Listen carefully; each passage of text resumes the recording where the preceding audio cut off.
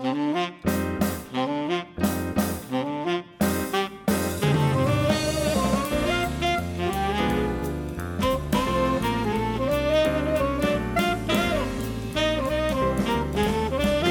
Happy New Year everybody, and welcome to episode 451 of Conversation Street. Hello, sponsored by Argos this week.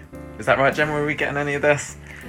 I don't think we're getting any money, so we don't condone it. Thank goodness, at least we're sponsored by lovely patrons. What a bunch of commercial sellouts. So we, I don't know what I've launched with this, but today we saw the first Argos sponsorship idents things, and a bit boring really, aren't they? They're very safe. They're no meerkats, and I know for a lot of people that'd be a good thing, but yeah, I did like my Alexander and Sergei adventures. And, you know what they say, Michael? Brexit means Brexit, so we've sent all the meerkats back to the continent, and we're staying with our good old-fashioned English companies like Argos. They're barely even... I don't think the Harvey's ones were at all linked to Coronation Street, Harvey's were literally just a woman walking around sofas. in a nice room going, Harvey's, sponsors of Coronation Street. At least with this, they're like going, they're saying, oh, here's somebody things. Punching a punch bag, just like they punch people in Coronation Street. Yeah. Go to Argos. Oh, paraphrasing. They had a Betty's hot pot made in a crock pot bought from Argos with a woman poking at potatoes. It was so infuriating. She was literally just poking a potato. Betty never poked a potato in her life. No, she didn't. She had a bit more respect. Oh, well, anyway, maybe they'll grow on us, but don't care now. Okay. We're not here, are we? We're not here to talk about Argos. We're supposed to be talking about Coronation Street between the 28th of December and the 1st of January today, which is episodes 10,206 to 10,212. And I am Michael, by the way, and I'm joined by my lovely wife here. I'm Gemma. And we're we've got a cat here that's purring her head off. Free podcast about Coronation Street. We are. Which is a soap that's been on the television for quite a while now. 60 years now. Not as long as Archers has been going, because that celebrated its 70th anniversary just today. Show-offs. I know, total show-offs. Well, Corrie's still the longest one on telly. Well, it's also the longest, surely, because the Archers, I didn't realise this, it's like 10 minutes long, isn't it? It's not very long. No idea. It's not, I thought it was like half an hour. I don't know. Worth of people just doing footstep noises. People like Moira and opening like doors. Todd. I don't know. Anyway, I'd like to listen to the Archers, but I'm too intimidated to start. What do you think it's going to do? Come around town, know where you live. Confuse me. Oh yeah. You stop listening. You only listen to one episode. What's wrong with it? Right. Happy New Year, everybody. Also, you may not be listening to this first because the Conversation Street Awards have just been announced and revealed and released to the public today. So thank you, everybody who voted.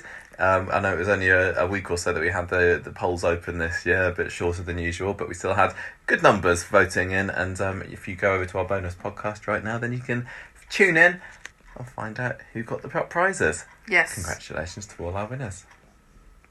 Can I do my quiz now? You can do your quiz now if you like. Right, I've had first quiz of the year. I had a bit of a mental breakdown because I realised, and I knew this was happening, but I've realised that now I have to switch from years ending in a 0 and a 5 to a 1 and a 6, and I don't like it. It's hard to tell.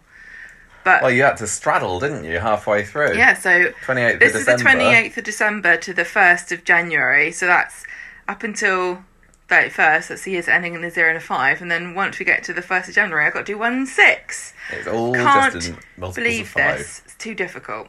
Right, so first question. Oh, I don't have a pen again. Every single episode. Say is Argos, saying, get one of those little pens. That's why they need to sponsor us and give us pens every week. Every week, I need a Thursday's delivery of a pen. There's one in that little box in there. I think I put one in earlier. Oh yeah, we had to tidy our house today because we were having a viewing. We're having a viewing tomorrow. Yeah, first one of the year. Well, first one ever. Oh, okay, dear, go on then. Have you got a good quiz for me today? No. Okay. We haven't done... Coronation Street released an official YouTube quiz of the year thing, didn't they, a few days ago? We haven't done that yet. Maybe Can I do my question? Yeah. 28th of December 1960. May Hardman complains of a headache, but her daughter thinks she's just attention seeking. What's the daughter's name? Christine. What? Hardman. Yeah. He said May Hardman. I so, guess.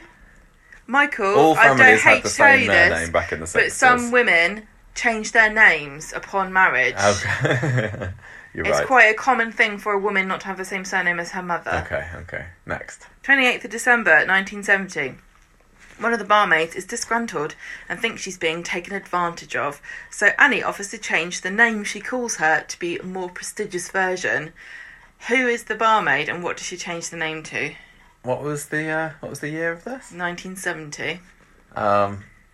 Betty being changed to Elizabeth? Yeah. I've got no idea that happened. Yeah, she was mad about something. I always thought that Betty was like a sweet old woman, but she was some cantankerous old cow. She really was. Right, 28th of... I love her. 28th of December 1990. To which city do Phil and Deirdre invite Tracy to spend New Year's Eve? I don't know. You do know, because we just watched this. We did, didn't we? Phil Literally. and Deirdre go... Paris. Yeah. Paris. Dear me. 29th of December 1975. Concepta Reagan returns to the street for the first time since 1972. But what's the name of her new husband? Oh, no, I don't know. Colin. Sean. Sean Reagan. 29th of December 1995. Norris gets married. Who to? 1995, Yep. Angela Hawthorne. Correct. 30th of December 1960. May Hardman dies. Which house is she in? I think 13, isn't it? Yeah. Yeah. Stop rubbing the cat's ear because it's really loud. Well, the ear rubbing or just the resultant purring? 30th of December 1970. What does the health department say in a report about the Rovers? What was the year? 1970. Condemned. Why? Is this the time when they thought there was water in the gin? Is it that sort of inspection? Do I accept answers in the form of questions? There's water in the gin. Yes. Yeah. Gin was watered down. So that's a weird way of putting it. I don't There's understand water in booze this talk. gin. 30th of December 2005. Who does Sally catch Rosie in bed with? Naughty, 2005? Mm-hmm. 2005? Yes, Can't have been Sean that early. 2005. Craig Harris. Sean? Rosie and Sean? Oh no, that's Sophie, isn't it? Yeah. Craig Harris. Yes. I get them mixed up. Yeah, but yeah. Well done. Nice. 30th of December 2010. Which partner does Tracy bed down with? 2010. I don't... It's always weird when I remember this happened. Oh. Dev? No. Oh. Nearly. It was David. Oh. Yeah, that is close, isn't it? Yeah. Dev. I just kind of I said Dave. David. I said Dave, Jammer. 31st of December that? 1990. Who prevents Ken from overdosing? Bet. Yes. Also just watched this and heard them talking about it on Corrie this week. Good Yeah. to see. 31st of December. Mm. This date sees 3 characters leave in years ending in a 0 and a 5. Oh gosh, seriously? Can you name one? Oh. I love being able to inflict physical pain on you with questions. Emily is 5 years ago this year. She's not one of the people. What? And it. Oh no, that was 1st of January. I wouldn't say these were massive names, but it was interesting to me. Danny Baldwin. No. There were 3 people, and it's literally the only 3 characters all left in years ending in a 5 and a 0. I don't know. Go on. Concepta Reagan, Okay. Martin Chevesky, and Natalie Barnes. Okay. 1st of December 2006. Where does Emily go for 6 months? Peru. Correct. Why did she go there? Save the rainforest. She goes there to help Spider with an orphanage. Yeah, same thing. Drowning all the babies. 9 out of the 12, That's I don't alright, know. that's not bad. Not a bad start to the year. Right. Not many birthdays, interestingly enough. 5th of January is Harry Alton, who is Coronation Street's first executive producer. 6th of Jan, producer and writer Tim Aspinall. 7th of January, Helen Worth, who plays Gail Rodwell. Terence She's still Rodwell. Terence Maynard, who is Tony Stewart II. Emma Stansfield, who is Ronnie Clayton. And then on the 8th of January, Charlie Condu, who plays Marcus Dent. Oh, that's not a bad. I quite bad like week at all. Marcus to come back. Yeah, I think he still could. I think he there's going to be more Sean stuff in the new year, I'm sure, if Dylan reappears on the scene. So why not Marcus as well? Why not Marcus? Okay, all done. We're ready to talk about this week's Corrie. Another extra bumper-long episode, wasn't it? Because we had one on I know. one on Thursday this week. Better get cracking. Right, first Street Talk of the year. Happy New Year for Street Talk. And it was the end of the last year, beginning of this one. It feels like it's been a while since we've had a year spanning one, but might be making it up. What did you think of Corrie this week, Gemma? Overall impressions? I don't remember. Don't remember much? Are you still drunk after our New Year's revelries last night? No. We just stayed in and watched Mad Max, didn't we? I thought it was alright this week's Corrie. I mean, it was going a bit slow until that very exciting moment where Danny Baldwin got beamed onto the Dalek spaceship and then took them down. I thought that was quite exciting. Am I remembering it rightly? Maybe that was another programme I was watching this evening. Is that what happened? Is that spoilers? I think that's spoilers. For Doctor Who. We knew there was going to be Daleks in it. We knew there was going to be Bradley Walsh in it. That's all I'm saying. No, I thought. Well, I'm very glad that they got rid of the Cockney, because there weren't enough Northerners in Doctor Who. Oh yeah, now there's John Bishop. There's going to be, isn't there? Get rid of the fancy Southern one and put another Northerner in, please. Oh, I know. I'm going. To on. me, First we I have to say, what? John Bishop and Bradley Walsh are so interchangeable. They couldn't have picked more. Like, in my mind, they both occupy the exact same space of like middle-aged, beloved entertainer, like regional entertainer man. But John Bishop hasn't been on Coronation Street like Bradley Walsh has. Well, there's plenty of time for that. There is, after he's done his stint in the TARDIS. And I know we're not supposed to be talking about Doctor Who or anything, but we're going to get a bad review for this. I kind of liked Doctor Who this evening, but I still just can't bring myself to like anything really that much that's been going on in Doctor Who for the past few years, because you're a misogynist. No, because I cannot get invested in any of the new characters. I don't like the way they're filming it now. I don't like the production style. Maybe you just don't like Doctor Who anymore. I don't know what it is. Maybe you should watch something different. But I just can't get. I'm not invested in any of the characters, and it was announced beforehand that Bradley Walsh's character and that other guy, who I can't remember what his name is, was going to be leaving today. And when they had their final scenes today, I just felt nothing. And I think that's what sometimes stops me from really getting into a Coronation Street story as well. And I've complained before, because I'm known to do that occasionally on this podcast, but about this whodunit story in particular. And a lot of what happened in it this week was probably quite exciting, but because of the mix of characters they've got in there, it's just not quite... it's not exciting me in the way it should. I understand. Yeah. Well, shall we talk about it then? Let's talk about... What stories have we got this week? Smug Scottish Hit. Oh, I've got a new storyline titled Confessions of a Window Cleaner. I know nothing about that film. What is it? Nothing. Absolutely nothing. But that's Faye. Jeffrey / Toy Story. Because there was a Toy Story this week, wasn't there? Yeah. Hang on a minute. I had another joke that I was going to make about that. I'm sure it was that. Oh, no, it wasn't that good. Okay, I was going to make a joke about Tim and Elaine sounding a bit like Tim Allen from Toy Story. Oh, that wasn't worth it, was it? Better Call Paul comes up next, followed by Ray's Race to Raise the Place. And it seems like that he's getting a few new allies this week, isn't he, old Ray? The Batters BB Baby story is going to come next, which was nice and sweet for the beginning of the week. We had a tiny bit of the All I Want for Christmas show, and there's a new storyline title, Gemma. Arthur is back on the scene, yeah. Is Evelyn going to give... What? Gemma's got her head in her hands here, just with like awful jokes and puns and things. Give an Arthur chance. Very good, that's a very good Evelyn one. has done this. Thanks. And then there was some funny Steve thing, which I have not got a storyline title for today. So I will do the Confessions of a Window Cleaner if you like this week, and we've also got all the Peter stuff in there as well. I think this is going to take the bulk of the street talk today. So Daniel on Monday's episode says to Adam, you can come and live with me when you get out of hospital. I'll look after you. Cousin, uncle, I can't remember. Anyway, he says fine, and then when the police come later, he's going to tell them it was Peter what done it. So he's still He's not. He doesn't think it's Peter, but he's going to say it is just to try and get him in trouble. Who is going to say? Adam. Adam's going to say it's Peter. There's so many accusations flying this week. Daniel says, "Watch out.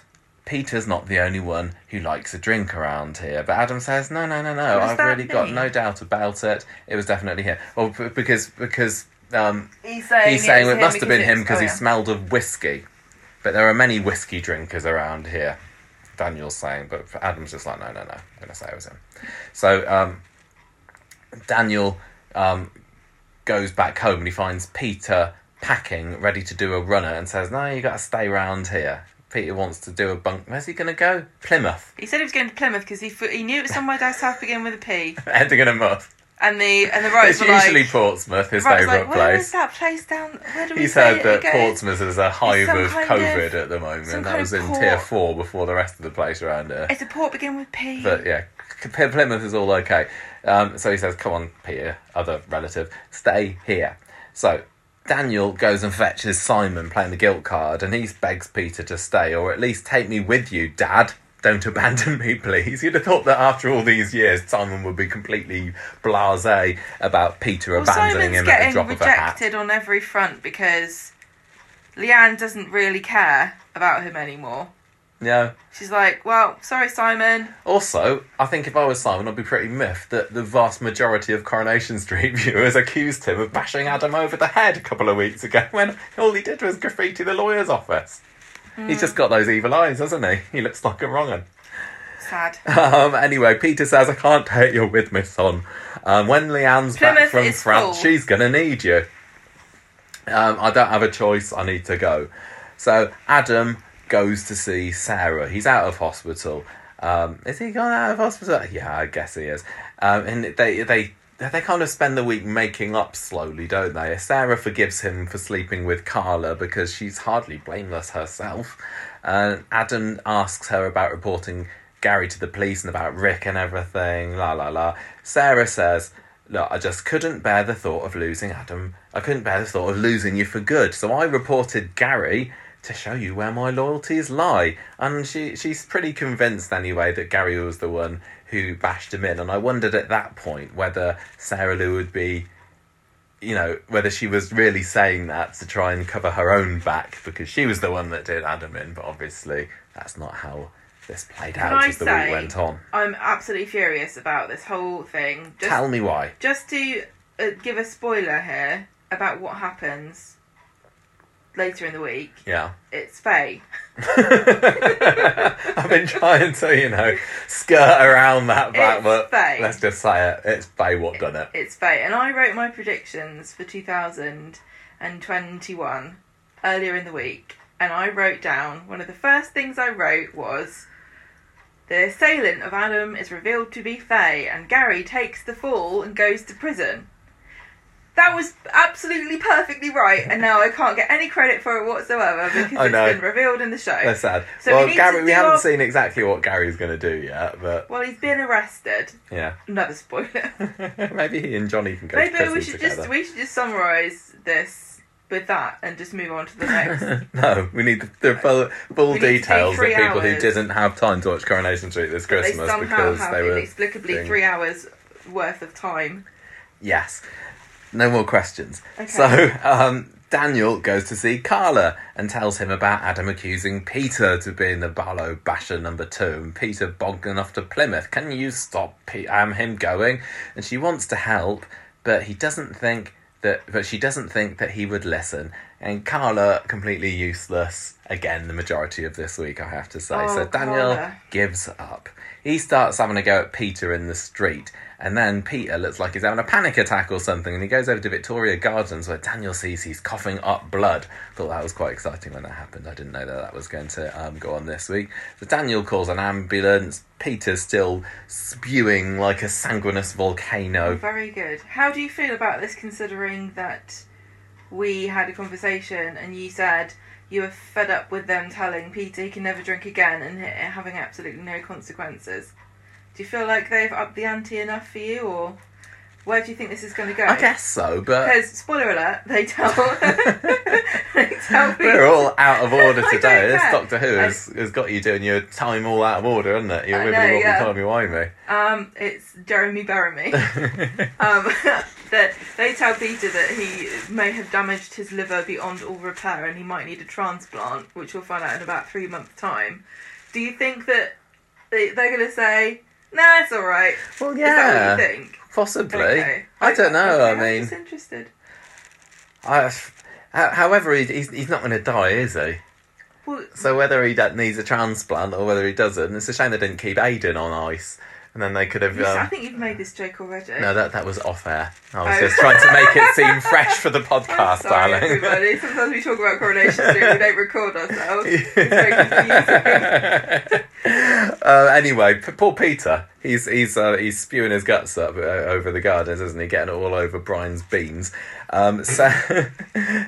Sarah, meanwhile, is doing her best to convince Adam that it absolutely must be Gary who bashed him. Simon has a go at Adam in the street as well, and happily admits that he was the one that spray painted the office. So that's all out in the open now, and seemingly no comeback. And then we then cut to Peter is in hospital. I kind of missed the exact medical nature of what's happened, but I've written here, Dr. Chen tells Peter his Pharisees or something may have ruptured. His Pharisees? Yeah, I don't know. He's got... Phalanges? Possibly. Something inside him. Phalanx. Little blood vessel-y things. Wasn't his phallus, was it? His phallus might erupt. I don't know. I don't know. And anyway, He's like, look, I've got this written down here, mate. I don't know how to say it, but anything beginning with a P, watch out. Yeah, if it starts spewing blood. That should be everybody's advice from the NHS at all times. If blood spews from anything, no matter what letter it begins with, get yourself to the hospital. Actually, no, sorry. Phone 111 first, just to make sure you're not wasting everybody's time. They're going to stick a camera down Peter's throat and try and sort out this bleeding that's going on down there. Oh, and by the way, if you drink again, Peter, it could just happen again. You'll definitely die. Yeah. And so yeah, that's that there, really. And Peter is... Carla... Peter says, but wait a minute, my girlfriend was mean to me. Can I not have a bit of a drink because of that to get back at her? And the doctor says, oh yeah, okay, in that case, it doesn't matter. Carla takes Simon to the cafe where he's in a right grunt with her, and she says, I promise to be there if you need to talk. Oh, I'm useless, though. Peter says, I didn't attack Adam. Daniel believes him. Peter says, one of the reasons that I'm leaving is because I'm ill and I was scared. He's still determined to go. I think the idea is that he has to get away from the temptation of booze for 3 months, isn't he? And he ends up going to Scotland, the land of whiskey. But instead, at the moment, he wants to go to Plymouth, where they drink cider everywhere. So I don't know. I know, and it's not American cider, which I don't know why Americans have to use the word cider to refer to apple juice. No, it's hard cider. Yeah, so it's still a temptation. So he's... What? Yeah. He's gonna go. He's gonna go anyway. And I'm going. I'm really going this time. But he's gonna think about staying, which is what Daniel's trying to get him to do. Daniel goes home later and finds Adam alone in the dark flat, and Adam still hasn't decided what he's gonna say to the police. Daniel says, "Look, I really don't think that Peter did this," but Adam is adamant, and despite promising to keep it quiet, Daniel tells Adam about the extent of Peter's illnesses and says, look, if you dob him into the police, you're just going to make things worse. And then Willis at the hospital, DC Willis, I can't remember, goes to go and see Adam and says, we now believe that your attacker was Gary Windass. Dun, dun, dun. No, he doesn't say that. Adam says to Willis, I now believe. This is so long ago this happened. I told you I wasn't really into this story. It was very confusing. I love the fact that you were like, I'm not in the slightest bit interested in any of this I'm rubbish. Semi-interested. I'm going to take the lead in telling everybody what happened. Would you have done better? Yes. Seriously? And there's no way to prove otherwise. Right. So Adam has accused Gary Windass of the crime. Wednesday, Adam says Gary I dropped Gary in at Daniel, even though I don't think it was him. Because basically, and he says he did it to deflect attention from Peter, which is what Daniel wanted. There's a yet another showdown between Sarah and Gary in the street, and she says, "Oh, Adam's had some very interesting chats with the police recently." Ken is in it on Wednesday, which I very much enjoyed. He tells Daniel, "I can't get hold of Peter." He says he's bogged off, he's abandoned Simon again, what an irresponsible young man he is. And because at this point, Ken doesn't realise what's gone on with Peter. They've been trying to hide this from Ken for some reason. So they realise that the gig's up, they have to let him know. So Ken goes to visit Peter.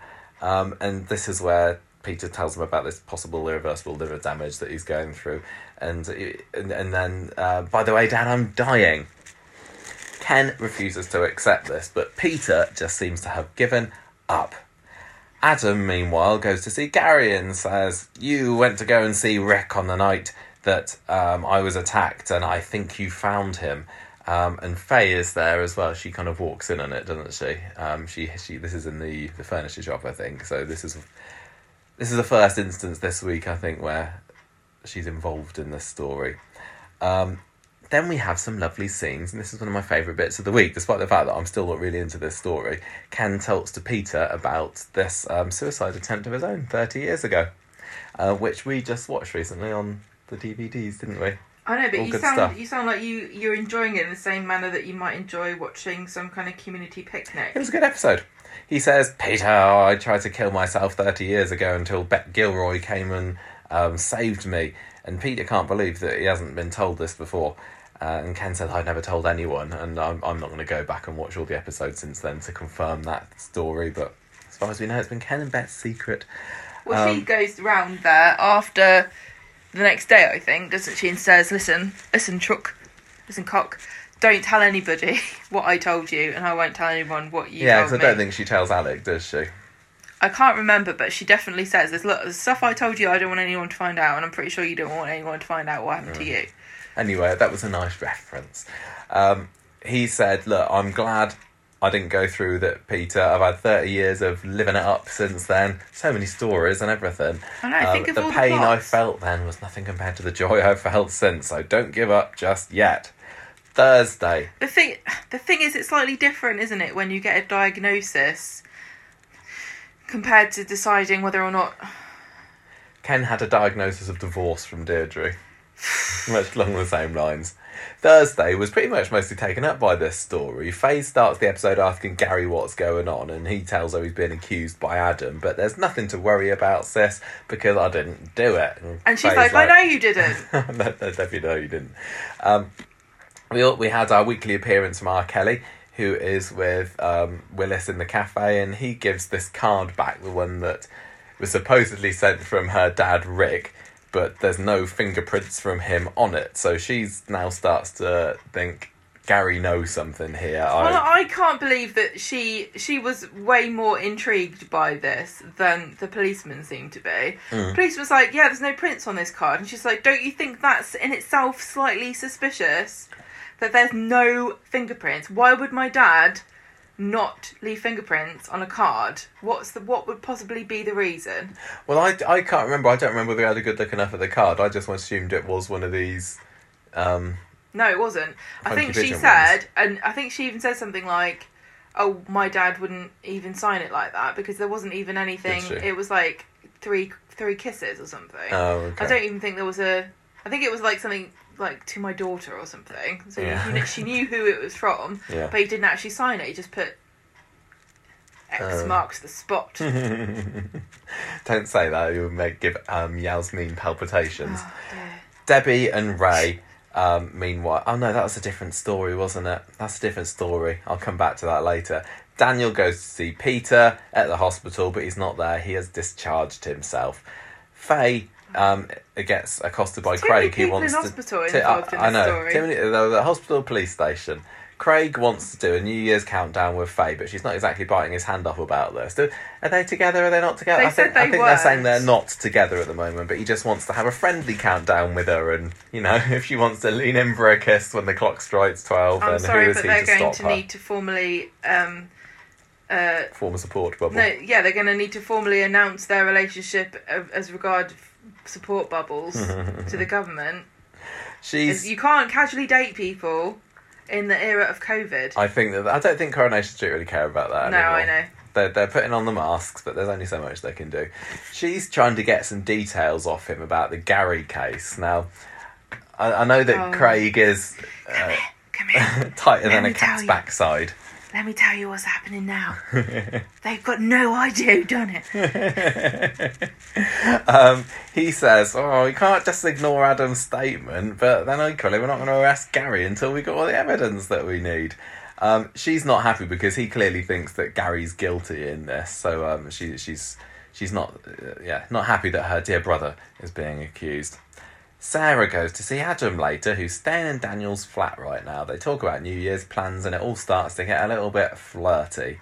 Faye, This is when Faye comes in and they don't even bother to explain how they were able to get in other than the door was open, which I think is very irresponsible for this time of year. Well, it must be blimmin' freezing. Or maybe they're going for the COVID ventilation. You got to open the windows. Yeah. And leave your front door open. For everybody. For people who have bludgeoned randomly come in. Random men on the head. Yeah. Faye said, just drop your statement, please. And they're like, go away, Faye. No. I'm trying to get it on. Yeah, stop cramping our style. Daniel finds Peter back at number 1 later, and he says that I've been away, I went for an AA meeting, went for a walk, I'm fine, and I'm not interested in your lectures, actually, Daniel, but I will stay with you and Ken tonight here. I don't know what people are really like after they've been in the Merchant Navy for any length of time, but Peter really, really likes to put all of his stuff in a big knapsack and carry it around over one shoulder like he's in some kind of... all his worldly goods. Like he's in a perfume advert by people who want to have sailors in it, but I've never actually seen a sailor in real life, but just think it sounds kind of sexy. What's that perfume that's in the shape of the sailor's body? Jean Paul... Is it? Yeah, is that it's like one of those adverts where they're like, he's just walking around with a knapsack. It's like, Peter, they've made stuff with wheels on it. Like that little one that Carla carried all her worldly goods in when you threw her out of her dad's home the other week. And she keeps saying she wants to move back, and he's like, no. I know. No. Not coming back here, mate. Sarah... he's not interested in Daniel's lectures, but I will stay here. Yes, and Sarah's getting all sexy and flirty with Adam, bottle of wine, back together, yawn. They both apologise to each other for hurting each other so much this year. What a wonderful day. And then Sarah seduces him with some nice multiverse theory, what she learnt from Sam earlier. I hate to say this to you, Sarah. I know it did work, but you shouldn't really start your flirtation off with... I was talking to a small boy the other day. He told me something great. He told me there were infinite universes, and there's probably one where me and you are getting it on right now. He didn't tell me that. Just bringing up a small child while you're trying to seduce somebody, not really a winning strategy. But it worked on Adam. He's like, yeah. What else did Sam say? What else did he say we were getting up to? Sarah leaves him begging for more, doesn't she? Because she slinks off into the night afterwards.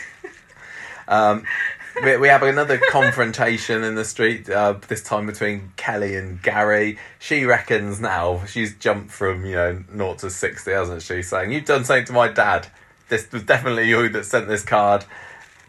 Did she actually say, did you kill him? I think she did. I can't remember, but handily, before that can get anywhere, Maria turns up and tells Gary he'd better leave, so he does. They all go over to Victoria Gardens later, and then Maria's accusing Gary of being the one that bashed Adam in, and then Faye's there and says, no, it was me what done it. Oh my God. That's right. As the clock struck midnight, wasn't it? It was the fake fireworks going off in the background. There was the countdown.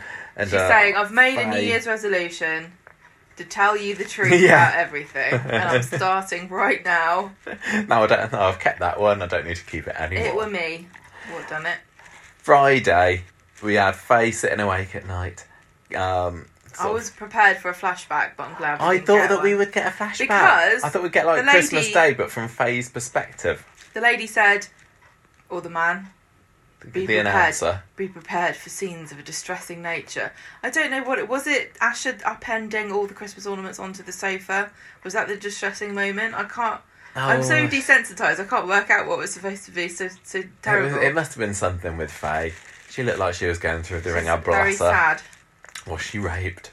No, Michael, why'd you say it like that? Because, and again, I'm almost being desensitised to this, because it's no, Coronation Street keep bringing up the same flipping things. They had it with Anna, they had it with Carla, and her attackers coming back just this year. Women's troubles are so annoying. Well, can you imagine how bored you'd be, Michael, if you had to have a period every month? No, I'm just saying, they're making another drama out of somebody saying, oh no, I wasn't raped, when they clearly were. Okay, and we're supposed to be... So you're really out of line. No, I'm not. The thing is, people still don't get it. I know you get it, but many people still don't seem to understand. She wasn't raped, was she? Like, the second time he attempted to rape her, she said, I went along with it the first time, and then it's like she was coerced, wasn't she? Yeah, basically. And I think that the thing is, maybe our language needs to change, because it's the same as like racism. People will always say, no, I'm not racist, that's not racist, I didn't say anything racist or do anything racist. But sometimes you do things or say things without realising what you're saying or doing is wrong, and you don't have any malicious intent behind it, but you're still in the wrong. But because it's such a loaded term and it's such a bad thing and nobody wants to be accused of it, you're automatically defensive and you don't want to be accused of it. There's got to be... Yeah, there's definitely a difference, isn't there, between being sort of attacked by a stranger in the park and going along with a situation that you really don't want to be going along with. They're on the same spectrum. I don't know. I just think that our language is very confused and people's understanding is at so vastly different levels, and this is happening across lots of different spectrums of conversations. It's not just about rape and coercive control and sexual discrimination. It's also like racism and other things where some people have advanced so far in their conversations that they're having a completely different discussion to people who are still starting at the very beginning of understanding what is going on. There are loads and loads of people, it's not just men, women too, who haven't fully absorbed this conversation, and they're not at the same level of understanding the situation as somebody who's been paying attention to things like the Me Too movement and stuff.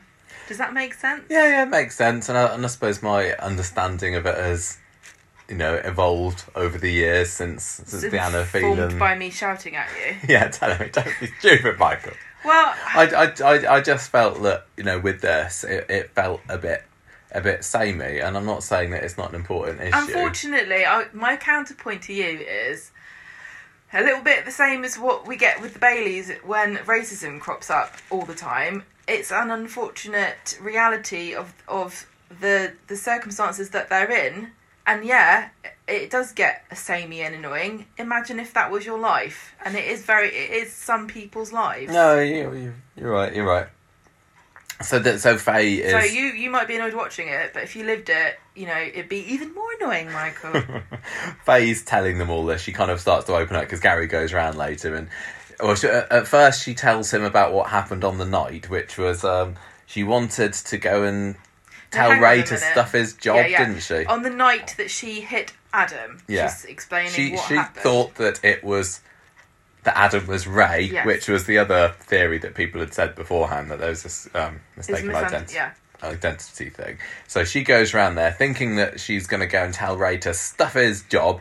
Then the lights go out, and then as she's getting closer to him, she has this little epiphany moment about, hang on a minute, this is a really dodgy guy. And then she says she just lost it. I have to say, I don't... She picks up the hospitality award and hospitalises for Adam with it. I know, oh man, this is just, like, how can, she tried to kill somebody, like, and she's like, I couldn't go to police about it, but I could try to bludgeon him to death, so... Well, let's get to that in a minute about how... I'm really conflicted, because, like, on the one hand, it's like, yeah, raise a dog, hit him with... bash him to death. But in reality, it's like, no, you can't just hit somebody on the head because you're upset with them. That whiskey is and you're strong scared stuff. of going to the police. It's not like there's two options. Try to kill him or tell the police. She's like, oh, which one? Well, I've got this in my hand now. And also, the other thing that's funny about it is if you actually watch that scene back, Adam's sitting there in the dark, and then the camera is sort of filming him, and then something keeps slipping in front of the camera, like some kind of little, like the Bistro Ninjas return, like zooming backwards and forwards in the darkness. So Faye, it did look kind of like Batman, didn't it? It did. It looked like Batman sticking to the shadows. So Faye went in to confront Ray. The lights must have gone out. She must have come in after the lights went out because she wasn't there before then because he would have seen her. No, I thought I can't remember. I'm trying to remember the scene now and the flashback scene last week. I think the lights went out while she was there. She's got no excuse for not knowing the difference between Adam and Ray because they've got different colour hair. They're not identical twins by any stretch of the imagination. She came in, the lights went out, and she lost her damn mind, picked up the trophy and started running around in the darkness.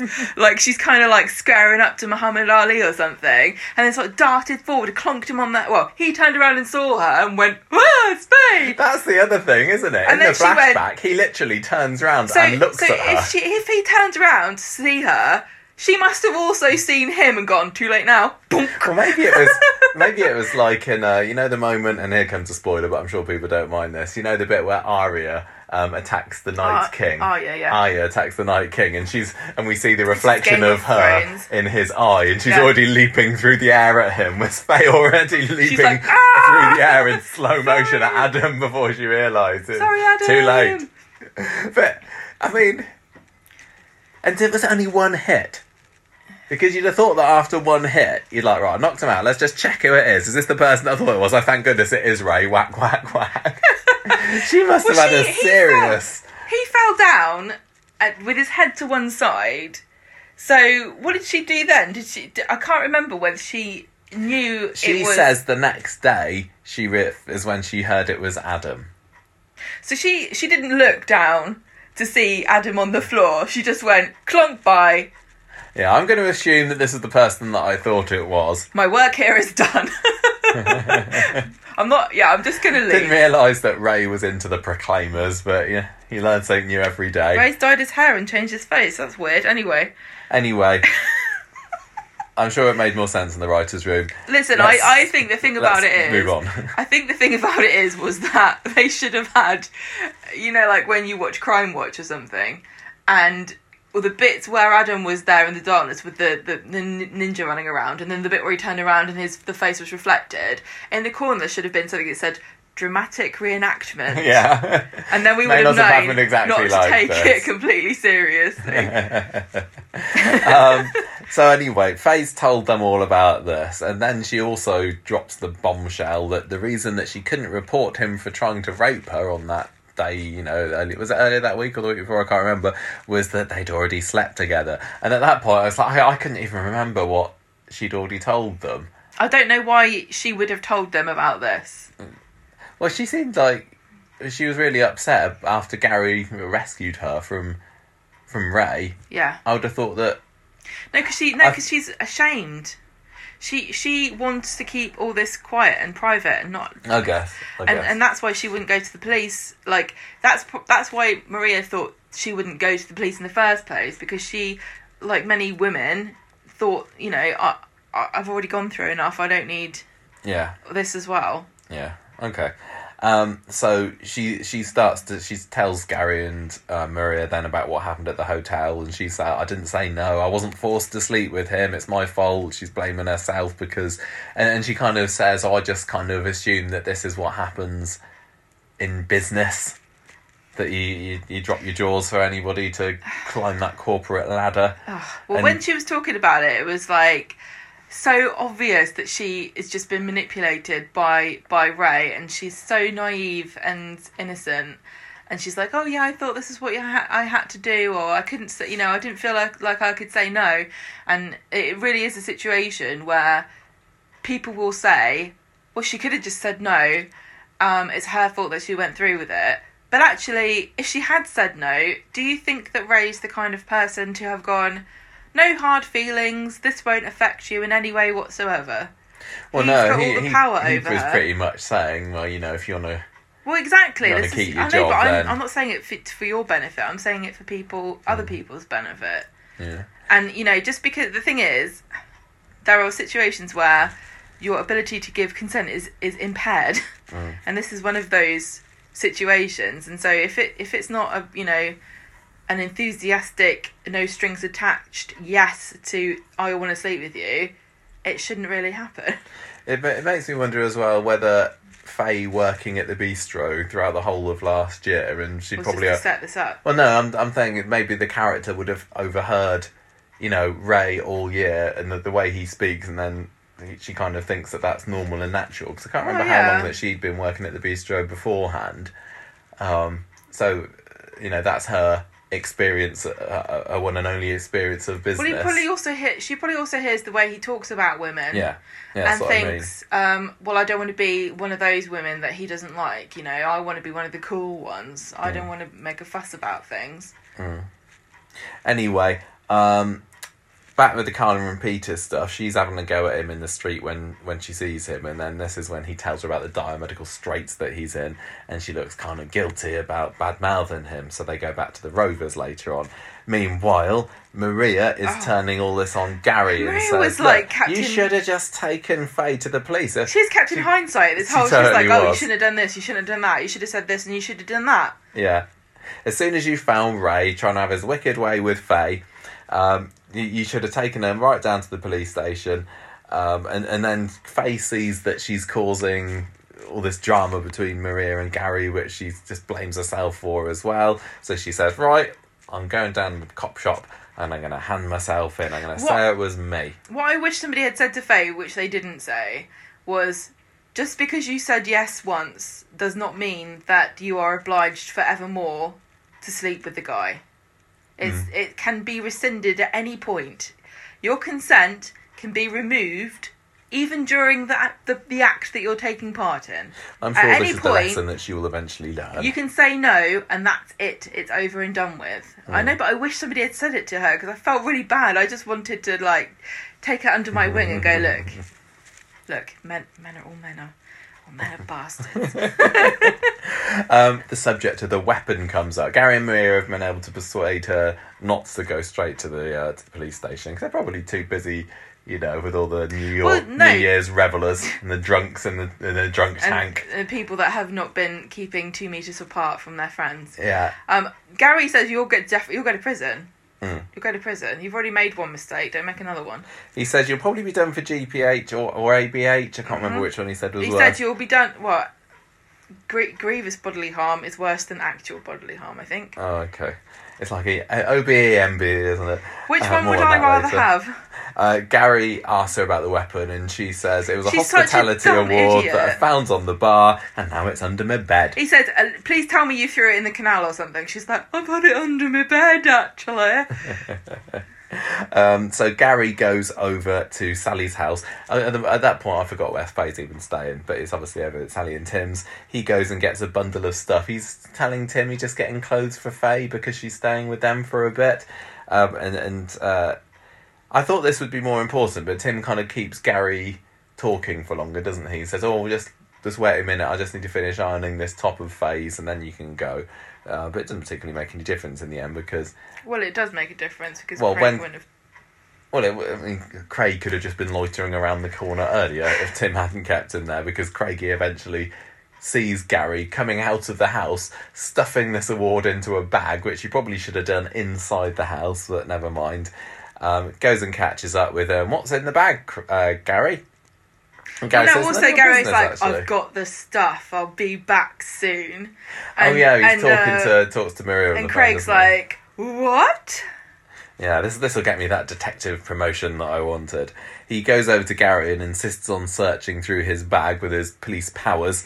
Well, and then he finds this trophy. In the UK, if you're a police officer, you're allowed to perform your duties, whether you're in your uniform or out of your uniform, and you can also search somebody's bag or property if you suspect them of, I think it's having a weapon, stolen goods, or drugs. Oh, okay. So, and you have to say, I this is what I think you've done, and this is why I think it, and now I'm going to search you. And he did. He did. He said all the right things. So he gets arrested. I don't know why Gary didn't say, listen, this is Faye's private, personal stuff, and she would not really want you to be going through it. He's already been through her But knickers. literally, Faye was like, came out at this point, and if he had said, this is actually not my stuff, this is stuff I got for Faye, and it's private stuff, and she doesn't want you to know about it, then she would have said, yeah, get your nose out of my stuff. Okay, you're even more of an evil criminal mastermind than Gary. I would be so good at this. And Maria's convinced that Gary's going to be able to talk himself out of this. Maria's like, you know what, Faye, I don't even care. Basically, yeah, we'll be fine. Don't worry about it. He's such an amazing liar. He's so good at lying. He's going to be fine. Meanwhile, with Peter and Carla, he's still trying to tell her that his health concerns are nothing to do with her anymore. So you can go, love. And she says, I would rather make you a sandwich. Yeah. And then we find out that he's going to go up to Scotland with Ken for a bit tonight. So I guess we say goodbye to them for a little bit. Carla wants to look after him, and he says, no, don't worry about it, Carla. I forgive you. I give you absolution. You can just forget about me. I know, he really is, isn't he? Yeah, because he can't touch another drop of drink, so he's going to go on a boring holiday with Ken for 3 months. Would that not make you turn to drink? This is what I don't get. Trapped in a remote Scottish cottage somewhere with Ken. In order to prevent myself from drinking again, I'm going to spend my time being bored out of my head. He needs to go somewhere like really super stimulating, like go to Las Vegas for 3 months or something. Yeah. I mean, is he allowed to, like, I assume that it's only drink that he's not allowed. What about hard drugs? Why doesn't he try some of those? What about liqueur chocolates? No, not one drop. No. Anyway, he's going to be fine up there in Scotland, so don't worry about me, Carla. You can't change my mind. And then Carla goes and blames herself just for a little bit more self-flagellation. Boy, it's all my fault. Sad. Yeah. And that's how that ends. Meanwhile, Gary is no commenting his way through the interview. And Willis mentions this award which has been sent to the forensics. One more thing. He's like, there's some blood that was found on it. He's like, we've identified this award as one belonging to the bistro, and it probably literally says Hospitality Award, Weatherfield Bistro. I don't think it took too much detective work to link that up to the one that was missing from the bistro. Yeah, and I think it's the first time that they'd even mentioned that an award had been reported missing from the bistro. I can't remember because I thought last week we were still unsure exactly what had been used as the murder weapon. I think we definitely saw that being picked up. We saw what it was, but we didn't. I don't think we knew exactly what the award was for. It's very important because, exactly. Was it for cleanliness? Was it for great waitresses? Was it for an innovative menu? And anyway, the end of the episode, he's told, we've checked the blood out. It's Adam's, and you're in trouble. Your nicked mate. You're arrested. Which Sarah hears about as well, doesn't she, a bit earlier in the episode? Well, she hears about Gary being arrested and she's over the moon at this. Oh, I love this scene where Sarah was being such an absolute raging bitch about this. She was like going, ha ha, Gary's been arrested. I'm so happy. Ha ha ha. I can't wait to see what he has to wear in prison. She's so petty. I know, but wouldn't we be the same? If somebody had ruined your life quite as comprehensively as Gary had. And also, she knows he murdered a man. And now he bashed your husband on the head. Wouldn't you be like, haha, good, he's in prison? So, I mean, we're left wondering what's Gary going to do about this. And you said your prediction earlier was going to be that he was going to take the rap for it, which it feels like that's the most likely course of action at the moment. But can I just say, the thing about this I'm not really sure about is that, did Gary touch this thing, or did he grab it in a bunch of clothes? Oh yeah, it did have a excuse my yawning, it did have a bundle of clothes round it, didn't it? Because he was trying to hide it from Tim. So now, his if he fingerprints... picked it up with his fingers, his prints will be on it. And if not, the thing is, Faye's fingerprints will be on it, but that it will be easy to explain why her fingerprints are on it, because she works at the bistro. Mm. Yeah, I mean... Because the thing is... If he really wants to take the rap for it, he could just say, I was wearing my Richard Hillman's. Of course. It wasn't cleaned since it was used because it still got blood on it. Mm. So there will be intact fingerprints on it as well as the blood. See, if I was the police, I'd be thinking, you're smarter than this, Gary. I would have thought that you probably would have tried to clean it up in the week since the attack. How stupid criminals are. Most criminals get caught because they're dumb or they make a mistake. But I think that they've... haven't they had dealings with Gary before? Oh, what? So you think the policeman's going to be like, this is too easy. This is too easy. I don't think he did it. Yeah, so... Real life isn't like that. I mean, Gary's got a couple of reasons why he might want to take the blame for it. One, he's being the protective older brother of Faye, and he doesn't want her to end up with a custodial sentence or anything for this biggest mistake that she ever made in her life. Not including that time when she got pregnant and then gave the baby away. How could you say that Miley was a mistake? She's a precious gift. But also, if Gary is saying, yes, it was me, does that mean that he's got an alibi for what he was actually doing on the night that Gary was attacked? Which I still think... Adam was attacked, sorry. Which I still think is a little bit vague. And was he doing something with Rick?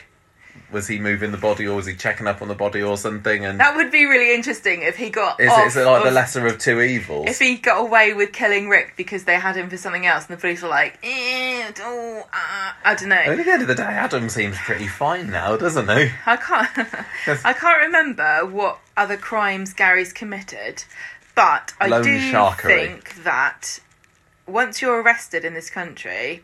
Not only can they take your fingerprints, but they can also take a sample of your DNA. Yeah. So if they ever find... The thing is, if they found Rick's body, they would definitely have reasonable... what's the word? Suspicion to take his DNA to test it anyway, so it doesn't make a difference. Well, they found evidence that his... No, they found evidence that his body was something. No, they found evidence that somebody's body was that's true. Buried in Beacon Woods, haven't they? Yeah. But they still don't know for absolute sure that Rick's dead. But yeah, I guess it might make sense for Gary to... We hope that if he goes down for this one, then he avoid... The only way that it could happen is, like, say they actually find Rick's body and it's, like, on the top of something that could never, definitely not have been there any other point in time except for the evening of the whatever of December, Possibly. Which is when he was doing the other crime. And so that will become his alibi. I don't know. I'm kind of interested to find out what happens, but I just wish that I cared about the characters in this more. That's my biggest sticking point with it, and it feels like it's just like, oh, come on. The other thing is like, we're assuming that Gary's gone off to do something nefarious with Rick during the time when Adam's being bludgeoned, because we do know he was abroad that night because Sarah saw him. So is it something else that he couldn't say that he was doing that might perhaps be also slightly criminal but still not as bad? Yeah, I'm trying to think. What else could it be? I really don't think that we have been given the full picture of what he did that night, because I think all we saw was him going into the furniture shop and looking pensive at a gas lamp, wasn't he? Maybe he stole the gas lamp off an old lady. Maybe. Could be, couldn't it? I don't know. But anyway, we know that now it was... What's your overall, impression of the fact that it was Faye, and when the bombshell was dropped last night? I thought you a bit disappointed? No, I wasn't really, because I was like, yeah, that makes sense. It couldn't really have been anyone else. I'm surprised that they didn't go out of their way to explain why it was obviously Faye all along, because they normally spell it out a bit more to people. Yeah, I think... Because the whole thing about the whiskey was a bit of a red herring. That was our... we talked about that last week, didn't we? Well, yeah, because she had drunk the whiskey that Sally and Tim had. Yeah, that Elaine was replacing on Christmas Day. And I don't think that you would remember that. No, but it was odd how still on Christmas Day Faye didn't seem particularly bothered when this whiskey was brought up in conversation. She was too busy disappointed by the horrible bit of jewellery that she'd been given for Christmas. But I just think when Faye announced it was her, rather than a sort of reaction, I was just like, okay, thought that. I didn't get a feeling of, yeah, I knew it was her. It was like, okay. And I think that was, as I thought I would. I don't think there was going to be any outcome from this that would have literally made my jaw hit the floor. The other thing about this is this kind of weird thing that Corey's got about Ray being like,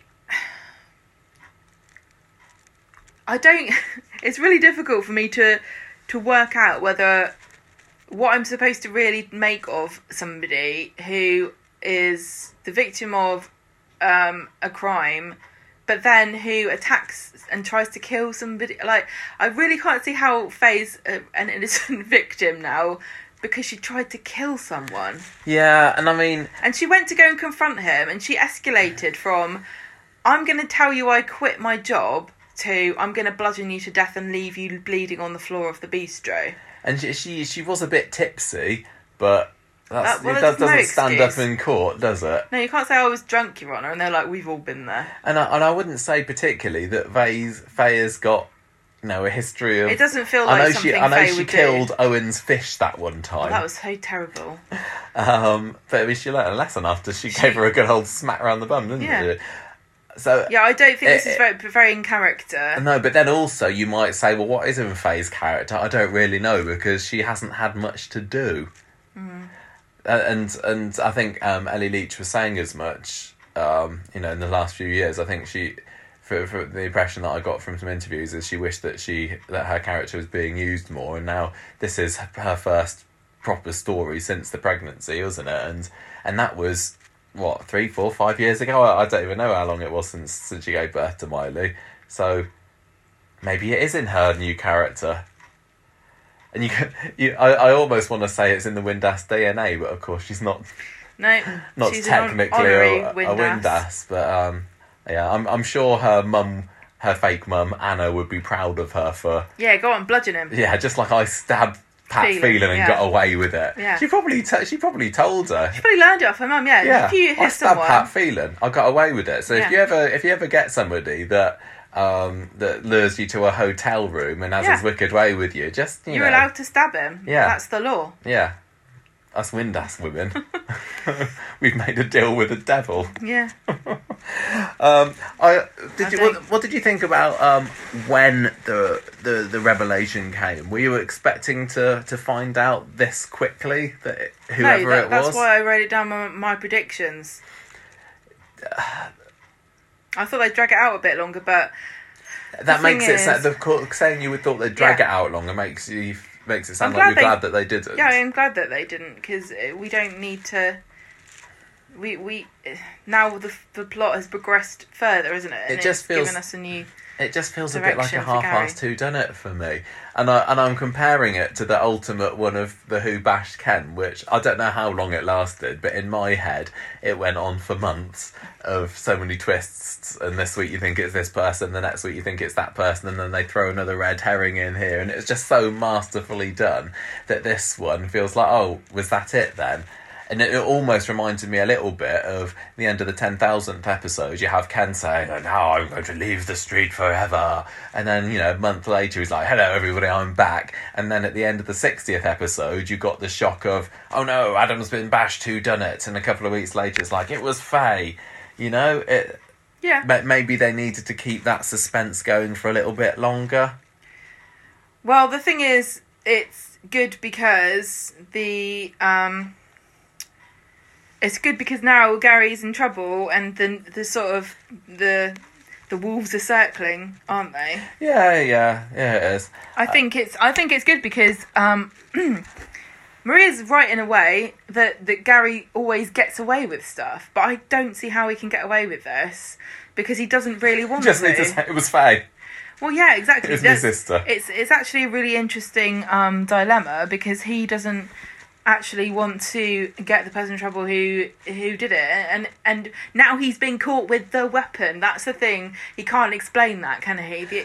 And the police aren't the police aren't gonna look into it. They don't need to explain it.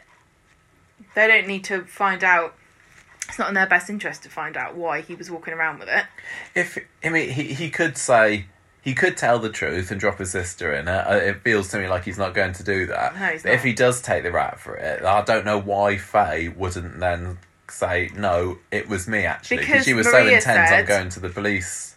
So Maria said to her, if she tells the police, then they're both in trouble.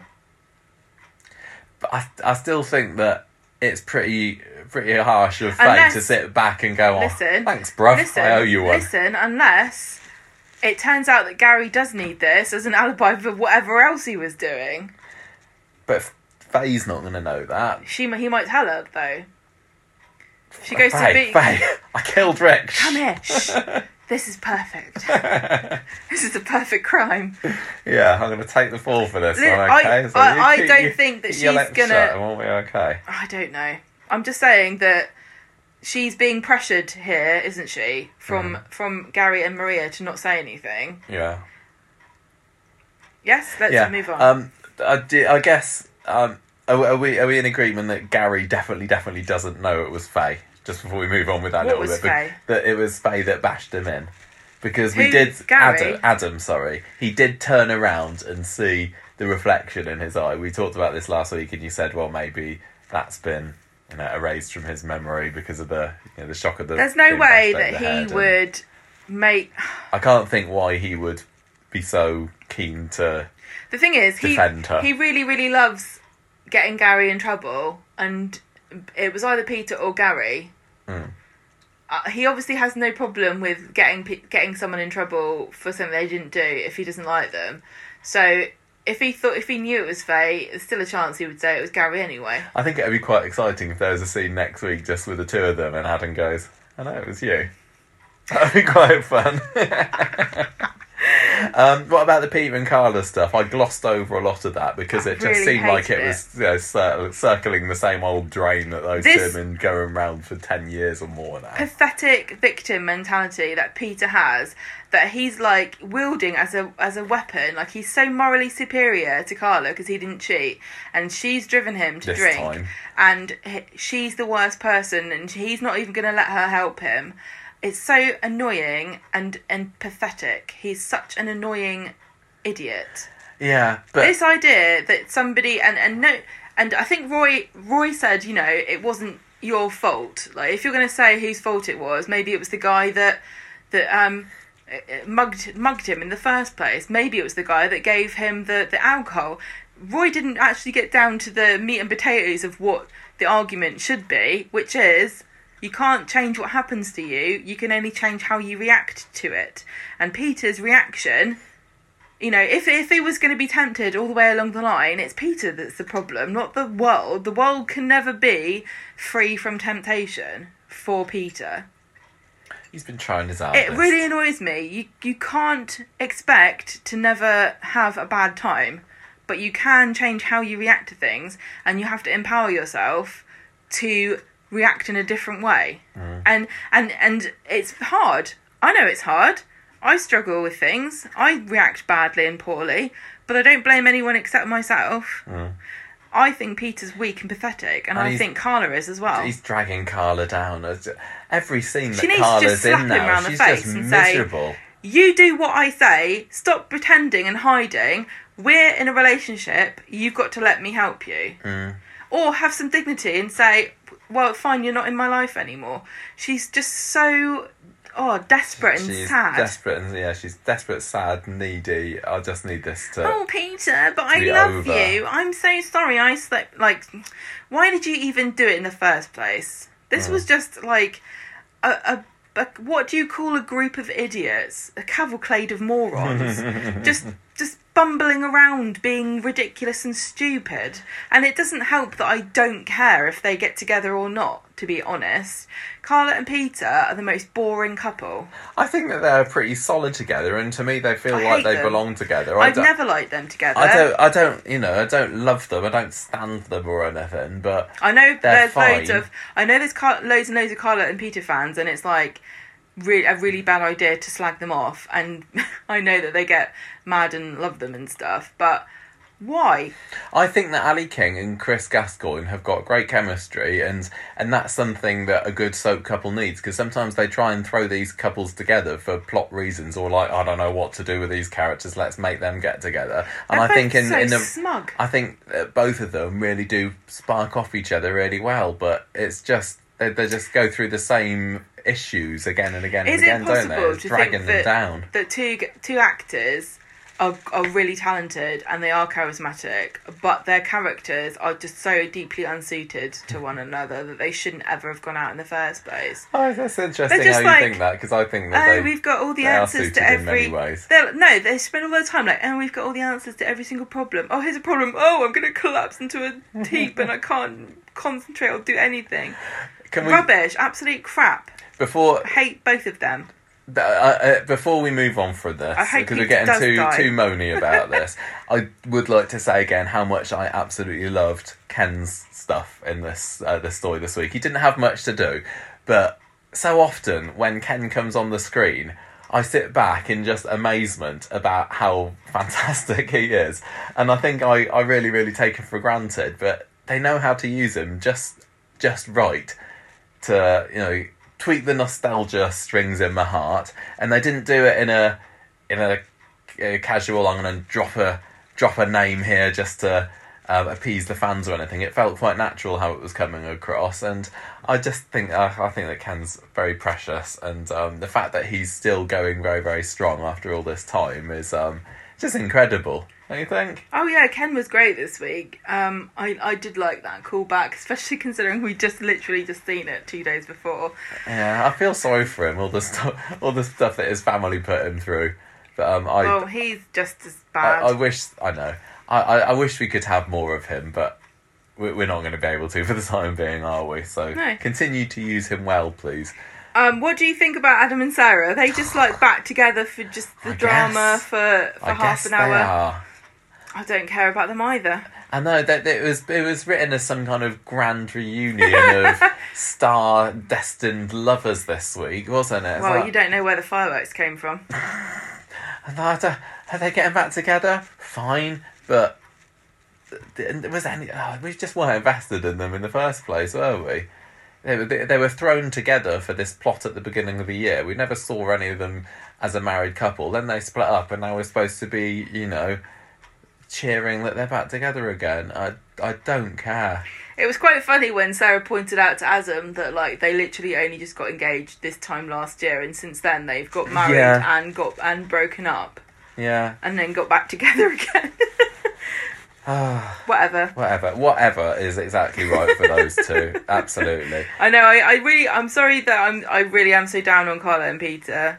I know that people really like them, and it is important to have characters. Not every character reacts in the way that you want them to, or is sensible, and those are the characters that are more interesting to watch. But like you said, and other people have mentioned, it just feels a bit like a bingo ball machine, and the same numbers keep coming out every bloody week. Yeah, and I would say that both Leanne and Nick, and also Tracy and Steve, who've also been, involved in the same circles as them, have managed to escape out of it a lot better. And I know it's silly saying that because there's still drama going on with Leanne and Nick, and she's like, "Oh, you need to be out of my life," and it feels similar, but it doesn't feel quite so depressingly predictable, rinse and repeat as Carla and Peter and Tracy, who was going down a real destructive path with Carla 5 years ago, has come out of it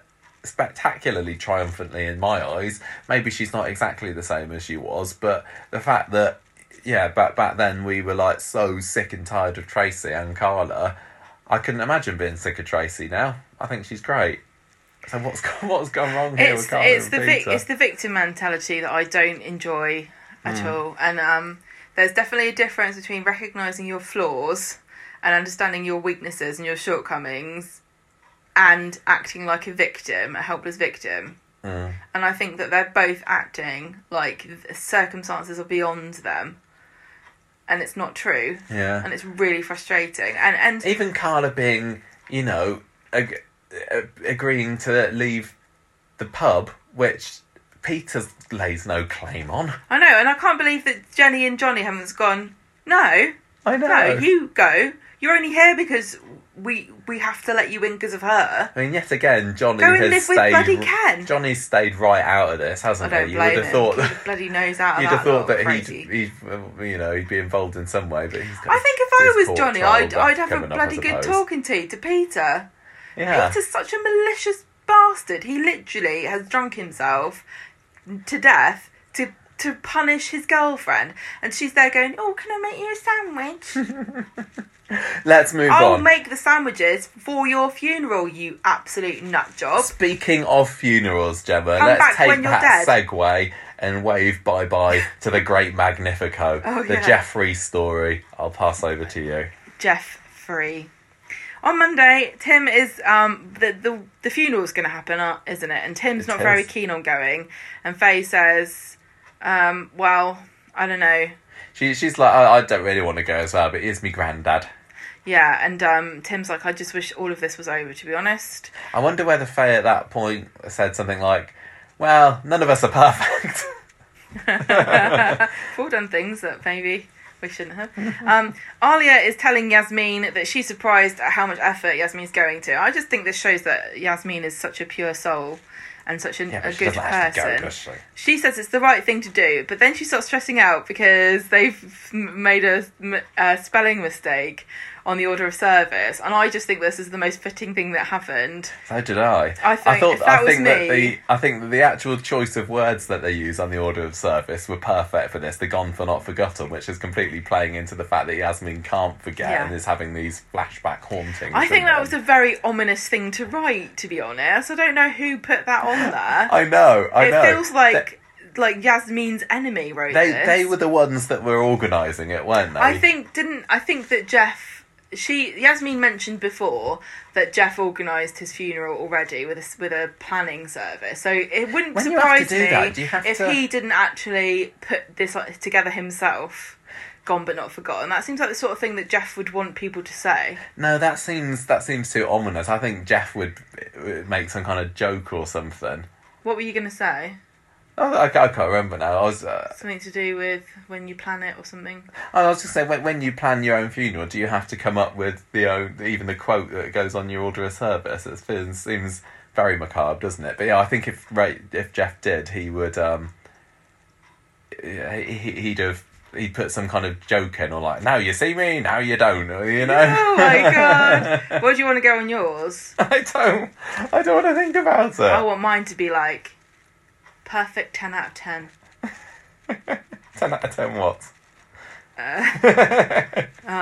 Coffins. Anyway, so the other thing with this is it's misspelled, hasn't it? Forgotten has got one T in, which I thought was great that Yasmin picked up on it, because I think it was in the first interview that I had with Shelley King. She was talking about Yasmin's past and the fact that in her culture, correct literacy and grammar and spelling and punctuation was really important, and you know, if you're really well educated, and Yasmin would have been the sort of person that was a real stickler for this.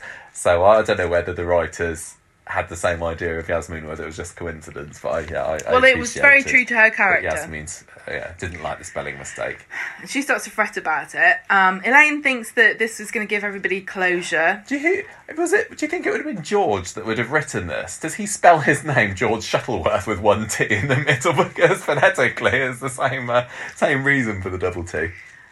That's just a teacher. I don't know who puts together the order of service. I don't know. We didn't I think the funeral directors do it sometimes. We didn't see George this week, did we? No, we didn't even go to the funeral, did we? No, we had the hearse coming along the street. Tim's getting frustrated by the whole thing. Yasmin gets haunted by Jeff. I love a good ghost story. I thought that I didn't need to see Jeff again. And I know, you know, it was because he starts saying, he accuses her of something, or you can't even spell it right. You're so happy. You'll be dancing. Oh yeah, that's right. You're going to do a jig on my grave. And I really did like when he appeared on the Christmas Day episode, but when it was, you know, the next episode on Monday, and it's like, here he is again. I don't know, it felt like the shock value had gone. Take it up with Mel B. Oh, yeah, exactly. More on that later. She wants to have some time alone. She decides not to go, actually. And Tim has the same thoughts. He finds her in the garden, and she says, I can't face going.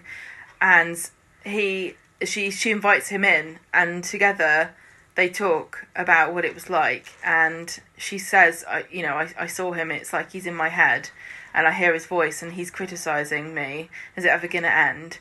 And he says, yeah, I didn't want to go because I was worried I might cry and I would never forgive myself.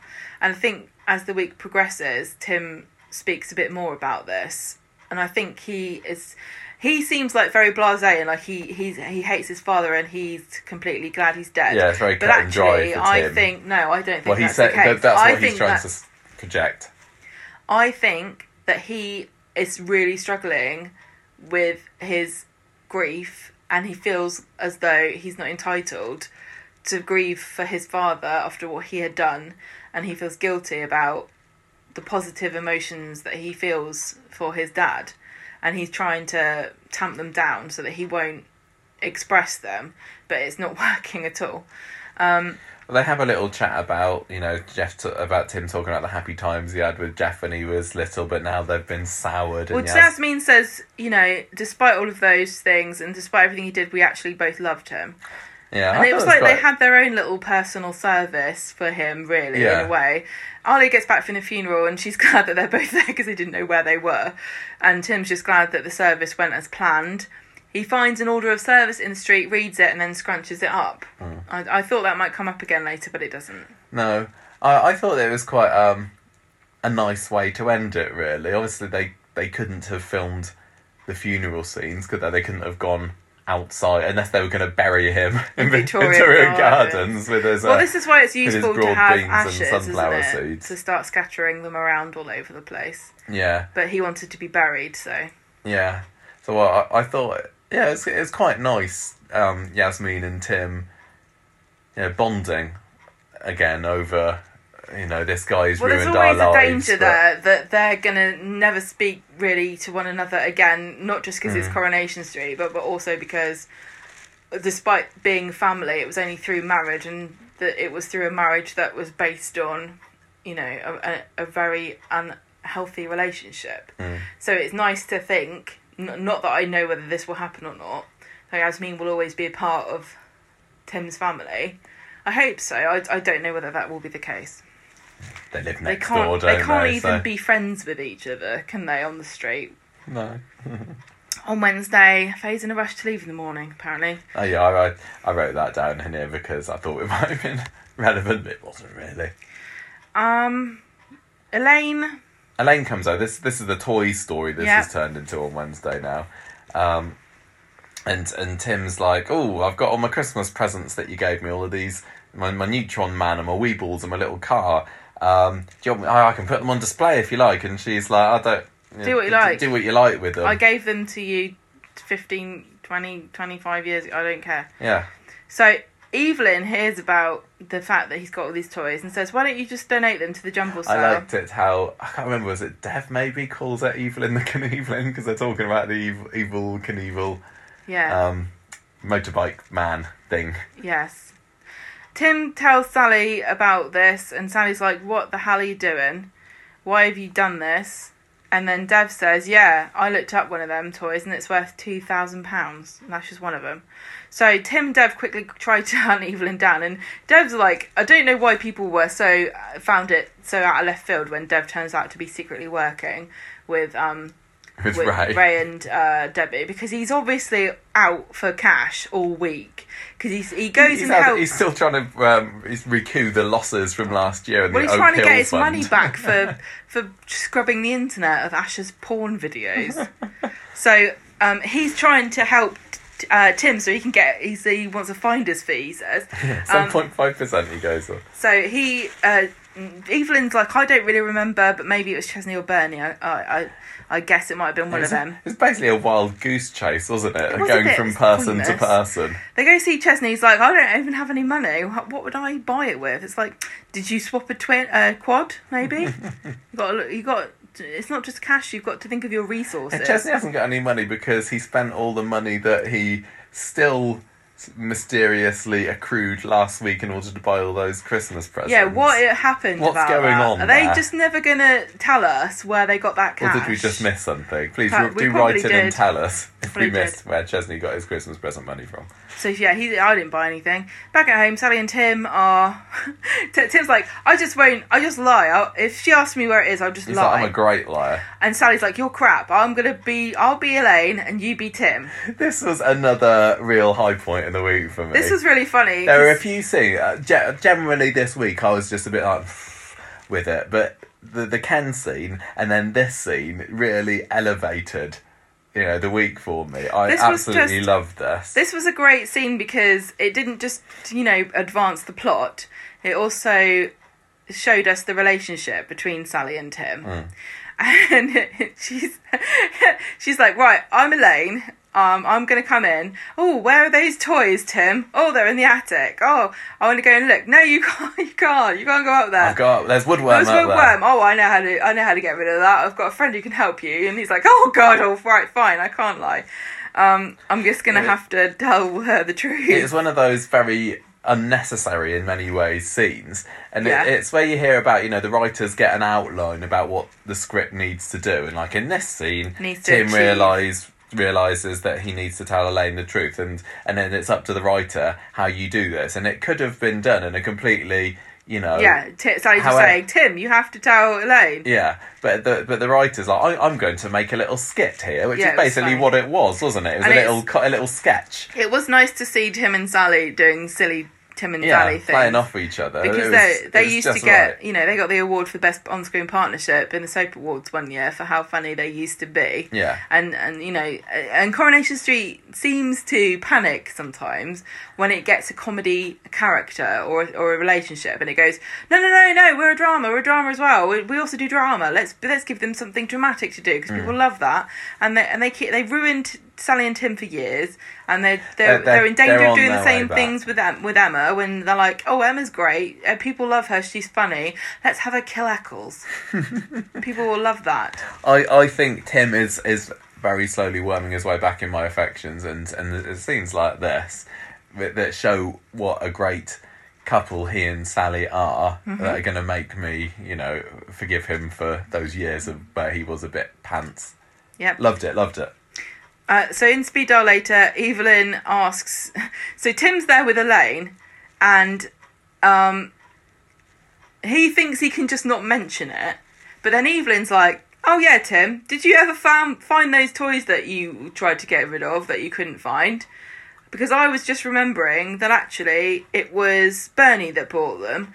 And Elaine's like, what? What's this? You sold the toys?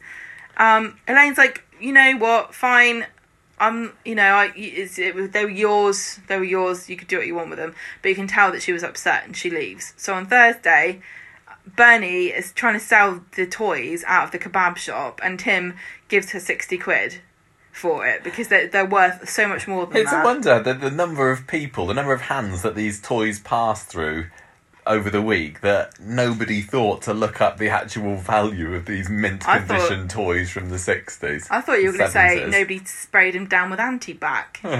These things have been spreading COVID across Weatherfield for a week. I would have thought that, especially Bernie, she'd have been a bit more canny about this. There's no way she would have... Because she was like, some of these are in mint condition. Like, you would so look it up. I know. If you thought they were worth money, you wouldn't go, I'll just assume that they're worth... a tenner. Yeah. You'd look it up. Well, thank goodness for Tim, she didn't. Well, he gives her 60 quid, and then he arranges them all, and Elaine comes in, and she's kind of glad to see it, but Tim's just moping about everything that he's lost and how his childhood was a lie. Yeah, it kind of ends on a bit of a downer, really. It wasn't really a triumphant. They both end up saying, "Oh, how our lives have been ruined by Jeff," and that's the last we saw of it. But I quite enjoyed this. This was almost a bit of a silly caper. It would have been nicer if we'd had a bit of closure at the end of the week with them saying, "It's nice you got your stuff back, and we can't ever get the years that we've lost, but we can make memories now." Yeah. It's just sad. It's just really sad. I'm just trying to think whether there's anything else, because it was a fairly, throwaway story in many ways. I mean, the Jeff and Yasmin stuff, it feels like it's over, but I guess it's not, and we're going to see more of Yasmin going through, the PTSD effects of this for a while to come. But Evelyn was pretty funny in this, because she was. There was a bit where they were like trying to offer her money. She's like, I'm not going to take bribes, and Jeff was like, how was I supposed to know? Yeah, and she's like, well, yeah, you're right. Normally I would. My favourite Evelyn bit of this week was when she couldn't remember who from the Winter Brown household she'd sold the toys to, and she says they all smell of kebab in that family. She kind of says it to herself. Yeah. I thought that was great. Love Evelyn. Right, Better Call Paul now. And again, this story, it was...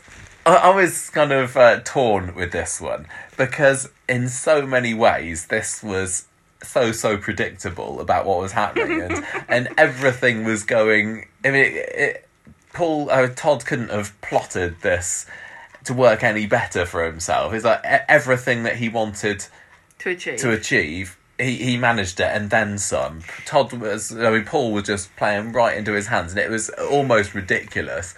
But by the time we were like towards the end of it, I was just like enjoying it for what it was, and thinking, yeah, Paul, you deserve this, you plonker. This was like watching one of those videos that you get on YouTube when you watch somebody putting the dominoes out, and they lay them all out, and it takes them ages and ages and painstaking work of like setting it all up, and then at the end they just flick one thing and the whole lot comes cascading down.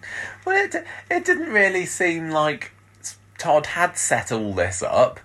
To be honest, I have to you say, set up your dominoes, and then the dominoes just say, we'll just fall over ourselves, thanks. You don't even need to touch us. It's unfortunate for Paul. And then we'll put ourselves back in the box afterwards. That really... Billy, yeah, you're right. Todd didn't actually do very much at all.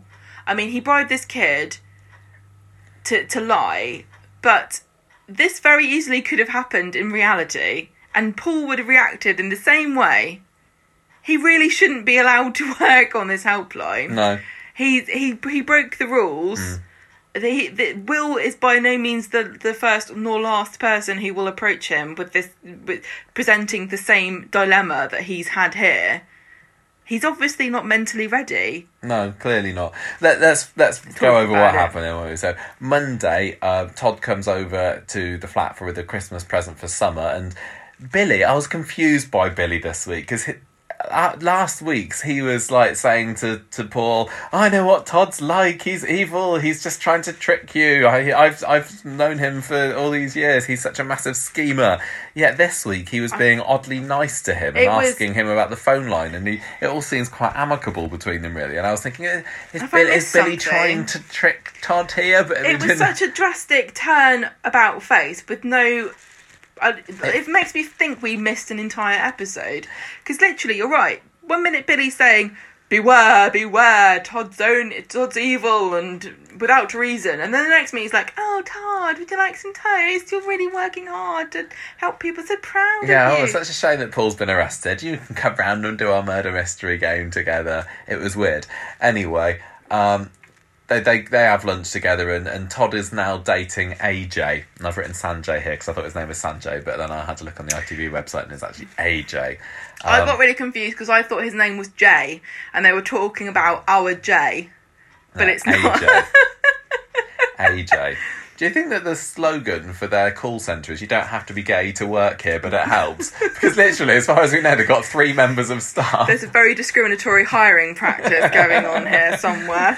AJ is basically there just to rub it into Paul that, oh yeah, the number one rule that I have for my helpline is don't ever take your work home. Don't ever give anyone to them in dark alleyways. Don't ever give them your home number or anything. And Paul's there going, oh, I would never do that. Oh, jeez. Wednesday is when it all kicks off, and the puppet master cuts his strings, and old Pinocchio Paul just goes walking off by himself. You were doing it all along by yourself, Paul. Nobody needs to manipulate you. You do it to yourself. At work, Will calls Paul again, and he's kind of saying, "Oh, I think my stepdad's going to go off on one again. I want to." And then Paul says, "I need to call the police." Todd says, "No, I don't know whether you should." And then Paul backs down, saying, "Yeah, you're right. It's none of my business." It's none of my business that this boy that I'm working at a helpline for needs help. Yeah, so Todd is obviously doing this to make Paul later feel guilty that he hasn't got the police involved. Because Todd later tells Paul, "You know what? I'm so impressed with the restraint that you're showing. You know, most people in your situation, when they hear that this young boy is about to get beaten up by their stepdad, most people would do something about that. But you're like, no, it's none of my business, Governor. Well done, Paul. You know, he could be dead right now, and you did nothing to help him, and that's the right thing to do." Paul totally takes the bait. Oh no! And I think I've done it wrong. He decides to go around there and do something about it. We don't get to see this. It doesn't turn out that Will's dad actually lives in a Kitchener Street set that they seem to use for every other street. He comes back later though. He's driven out in the underworld van there. He went to this address that Will gave him, saying this is my house, but nobody was there. So he also says that, oh yeah, so I tried to break in. So noble, Paul. Oh, you stupid chav. I know. It's just like that's the most winter thing to do in a situation. Totally I just thought I'd break in. Yeah, tries to break in, but ends up breaking a window frame sort of in the process. And then right on cue, as if, you know, I almost think that Todd must have hired this bloke to come round as well. This angry man, this angry homeowner comes round shouting the odds about his window frame being broken. Paul says, "I know what you've been doing to Will." And this guy's going, what are you even talking about? I've got no idea who this Will is. I thought this was a bit too elaborate. Then he starts making fun of Paul and his invisible friend, doesn't he? I don't think he would do this. I think if you were if you were mad that somebody tried to break into your house and they started saying that you were like a paedophile, I don't think you go, "Oh, your imaginary friend thinks I'm a pedo." I think you'd say, "Where's your boss? I'm going to phone the police." Yeah, it was at this point that I just sat back and enjoyed the ridiculousness of it. Really, I was there with Todd, kind of snickering away at this. Well, no, Todd's like going, "I literally didn't do this to you, Paul. No. You stupid donkey." Paul's solution is just break something and then see what happens. Well, including this guy's nose. Weeps. Because Paul punches him in the face, and the guy has to end up spending the night in hospital or something. Oh my God. It's like, I don't know what Todd hopes to achieve when he got up that morning. He's like, well, what shall I do to cause mischief today? But I'm sure it didn't end in Paul being arrested. Inadvertently hospitalise a man. Yeah. He does it. It's totally Paul's fault. Must have been the most satisfying moment of Todd's life to watch this happen. You couldn't ask for a more cooperative idiot. And not only did Paul punch this guy right in the schnoz, the police turn up right at that very moment. They're just driving past, like, nothing to see. Wait a minute. Although to be fair, they do have a habit of that, because the other week when Jeff goaded Tim into punching him, that is also the police car just happened to be driving past at the same time. They've probably spent a lot of money on this police car. They're going to drive it round and round. So Paul says that this guy's guilty. He's been beating up his wife and menacing his stepson and everything. You need to get around his house now. And Craig's like, no. You're under arrest. You're the criminal. Craig, he does so much good arresting. He gets some gold stars in his police chat this week, don't you, Craig? I'm doing a good job. I've arrested Paul. I've arrested Gary. Oh dear, Craig. This is not a way to win friends and influence people with your neighbours. You just go up arresting everybody left, right, and centre. Well, there's a lot to be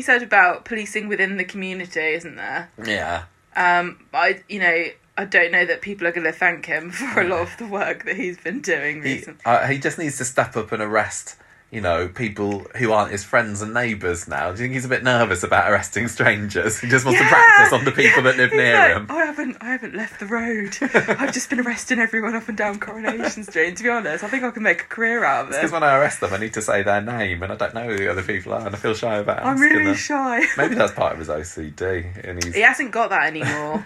Just forget that ever happened. So they go off to the police station anyway, and Billy says, I know that Paul should have never got involved with this. Oh, what's Geraldine going to say? Or she's going to get wind of this and realise that Summer's living with a crim, and she's going to have Summer off of us. And I think that if you look at the back of Granny Spellman's car, she's got a sticker that says no homos, a sticker that says I love Jesus, and another one that says punch a pedo. So I think she'll be fine with it. You reckon? Yeah, she'll be okay.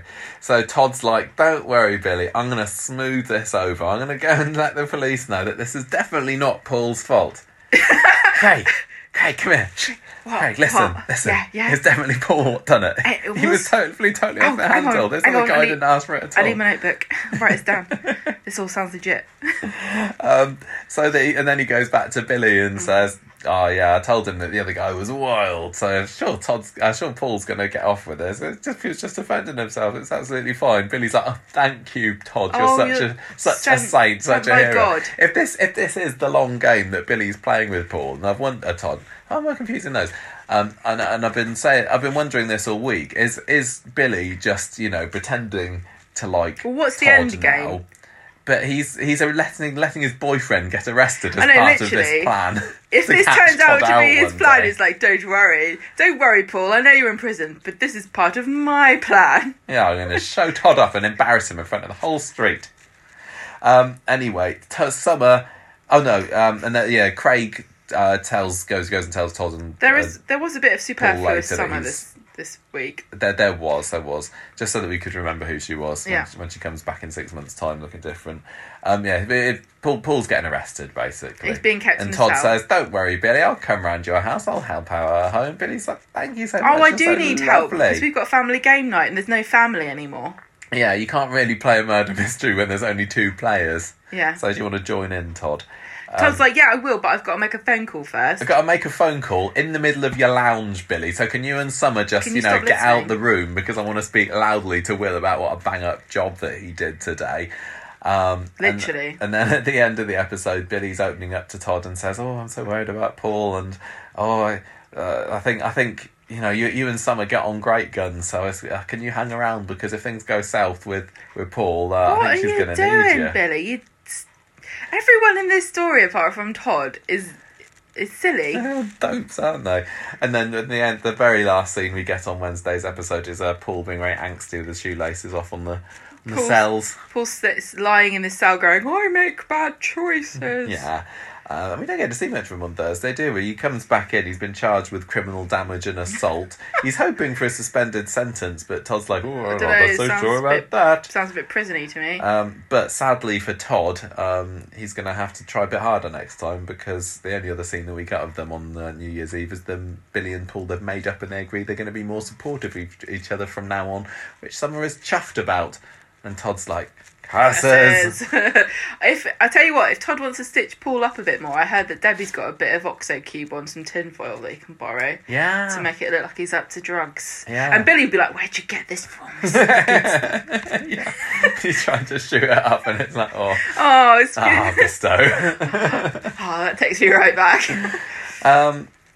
So I as utterly ridiculous as this story got this week, I did kind of enjoy it because it was hammy shenanigans. It was hammy shenanigans in the face of dark, dreary, depressing, accusatory, crying and victim blaming. Yeah, basically, which was the other story. I thought this was fun.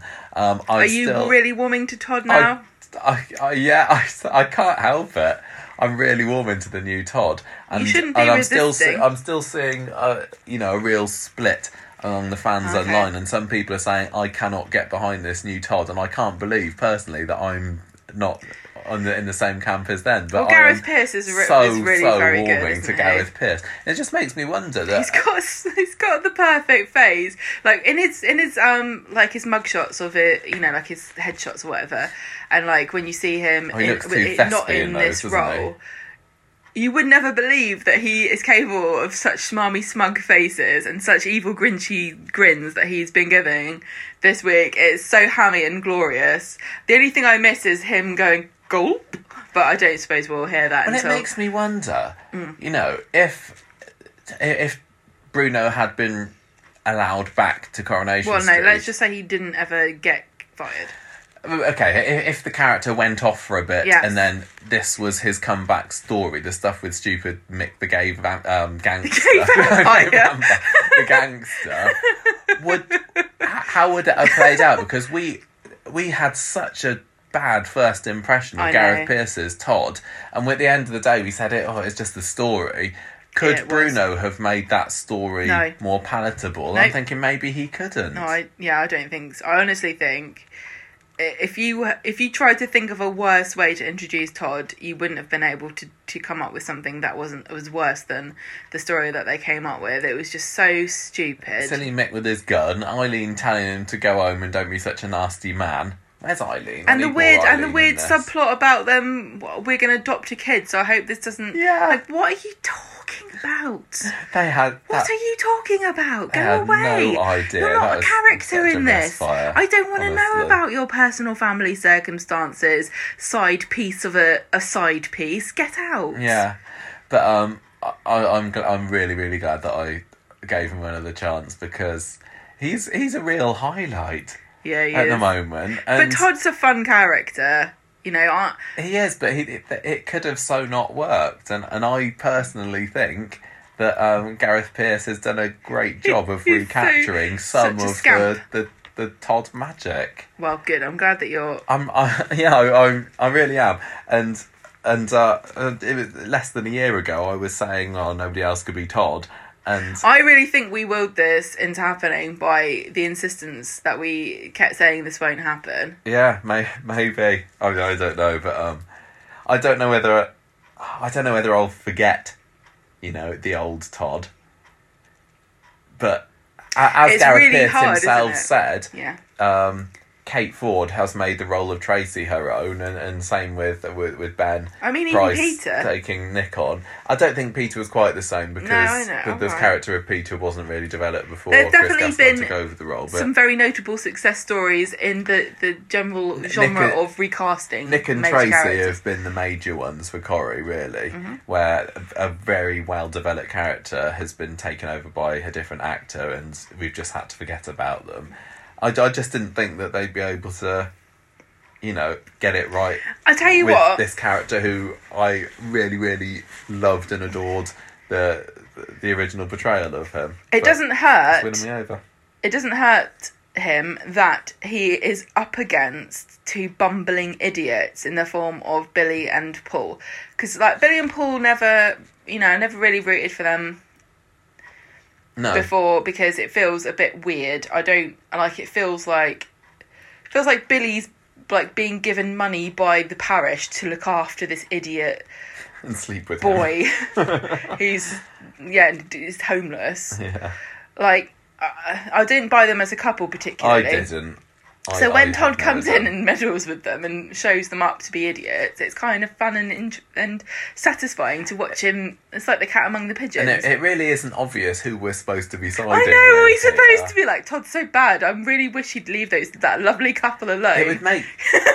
it wouldn't be the first time that we rooted for the wrong person in a situation. No, absolutely not. But the way that, you know, Todd's doing his smirking, you know, it just feels like we're supposed to be on his side because Billy and Paul are being so ridiculous. But equally, Paul's being very virtuous, and maybe for that reason we're supposed to be on his side. But Paul? I'm sorry, yeah, with his you know, I've got to do everything to save Will, and I'm gonna he's so stupid. Break the rules, and I just he deserves everything that's coming to him.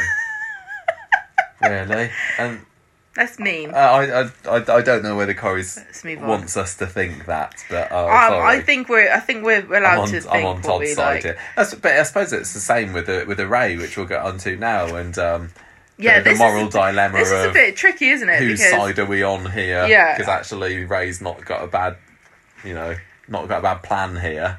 No, the sexual assault is the thing that's the bad bit. Throws a bit of a spanner in the works here.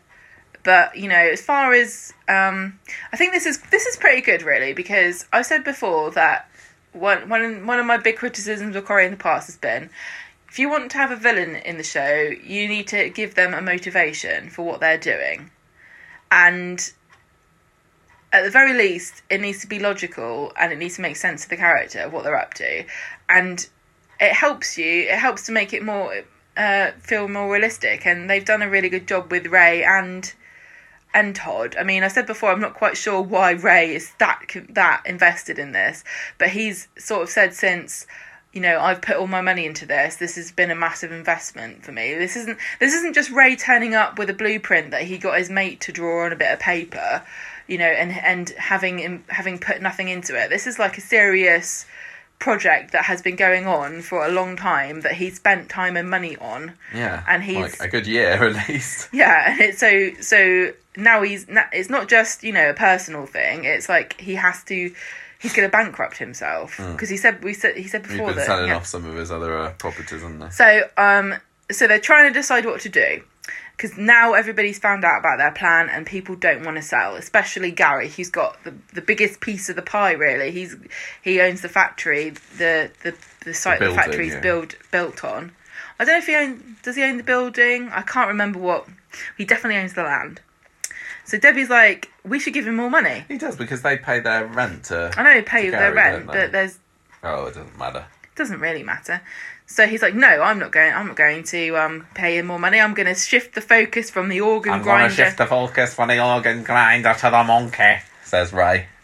And so, which is Nick. That's horrible to say that about his ears. Well, you're going to get us in trouble on Twitter. It's only a joke. Nick phones Sarah up and says, Ray's offered me a load of money. And she's like, sounds great. Sam can see that Nick's a bit conflicted.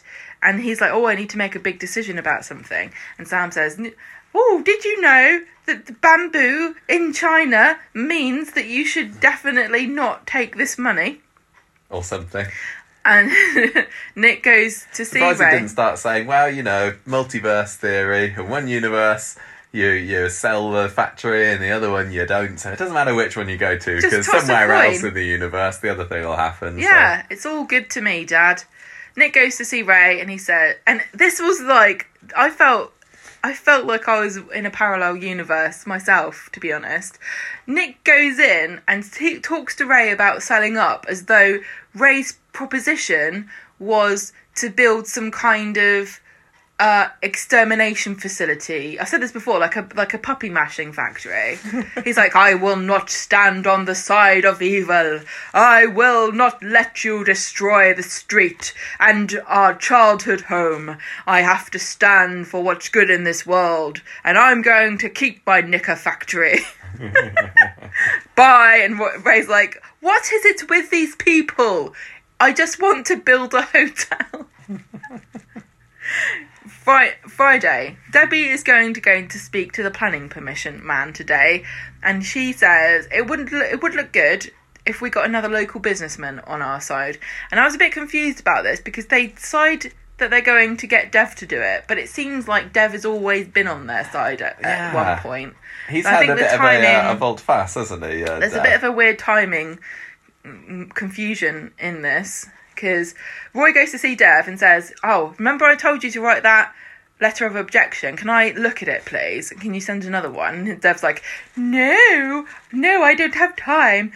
And he leaves, and Ash is like, you didn't even write one in the first place, did you? And he's like, no, why? What do you mean? And she gets mad, and she throws all of the Christmas decorations out of the box onto the sofa, which for some reason included 3 Christmas cards. Why are you putting those in the attic, Asha? Just put them in the bin. Maybe next year when they put the decorations up, you just put the cards up on the string to when everyone comes to visit. You ask, right, I've had 3 Christmas cards already, and it's only the 1st of December. How many have you had? Yeah. How many? Maybe they just keep them cumulatively, and in 10 years' time, they're going to have 1,000 Christmas cards, and everyone will think they're super popular. Maybe nobody ever sends the Alahans Christmas cards because they think they don't celebrate Christmas, so they only have to write themselves one each year. That's really sad. Yeah. But they do celebrate Christmas because Asher uses the Christmas tree topper, which is Frosty the Snowman, to point at Dev in a humorous manner. Punctuate her sentences. So Asher accuses Dev of not being on the protesters' side, and he's like, yeah, I'm not actually. It's just business. You know what? It wouldn't actually be a bad thing if they put a hotel opposite my shop. He's been in cahoots with Audrey, hasn't he, that one? Well, he's not wrong. Ray comes round and he invites Dev to the bistro so that he and Debbie and Ray can sort of schmooze the planning guy. And then we have Friday's episode had 2 people listening from afar as something happened. One of them was Craig watching Gary put incriminating evidence in a rucksack, and the other one was Tyrone listening and hearing Dev going, do you know what would be a great idea? A great big hotel right opposite my shop. That's what we need around here. Well, it was Dev, wasn't it? That Tyrone heard going. I thought I said that. Oh, did you? I thought you said. I didn't know whether that was your Dev voice or your Ray voice. He was going, oh yeah, Ray, man, he's such a great businessman. Oh, he knows what he's talking about. You need to let him put his hotel there, yeah. That's my Dev impression. Can't believe it. So, sorry, I just blindsided you there. Roy, I missed this. Jenny can't get Roy a letter.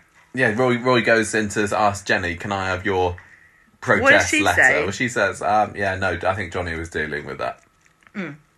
But Johnny's not in this episode, so you can't have it. And then Roy doesn't say to either of them, did you actually handwrite this letter? I assume you'd hiked it up somewhere, so can you just come and print me off another copy, please?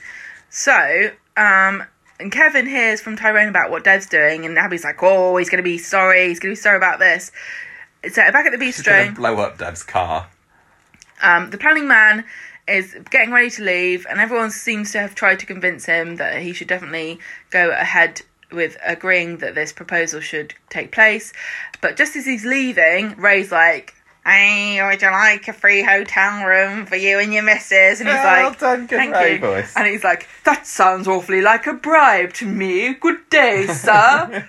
And leaves in a huff. And then Dev comes out to find Abby and Tyrone standing awkwardly outside the shop with Asher. And he's like, hey! Hey guys, what you doing? You waited to have shop? Yeah, waited to have some things from my shop. And they're like, no, we're protesting actually, because you're a horrible man. And then I really like this. Jenny comes along and says, what the hell are you doing? Why are you boycotting him just because he's got a different opinion to you?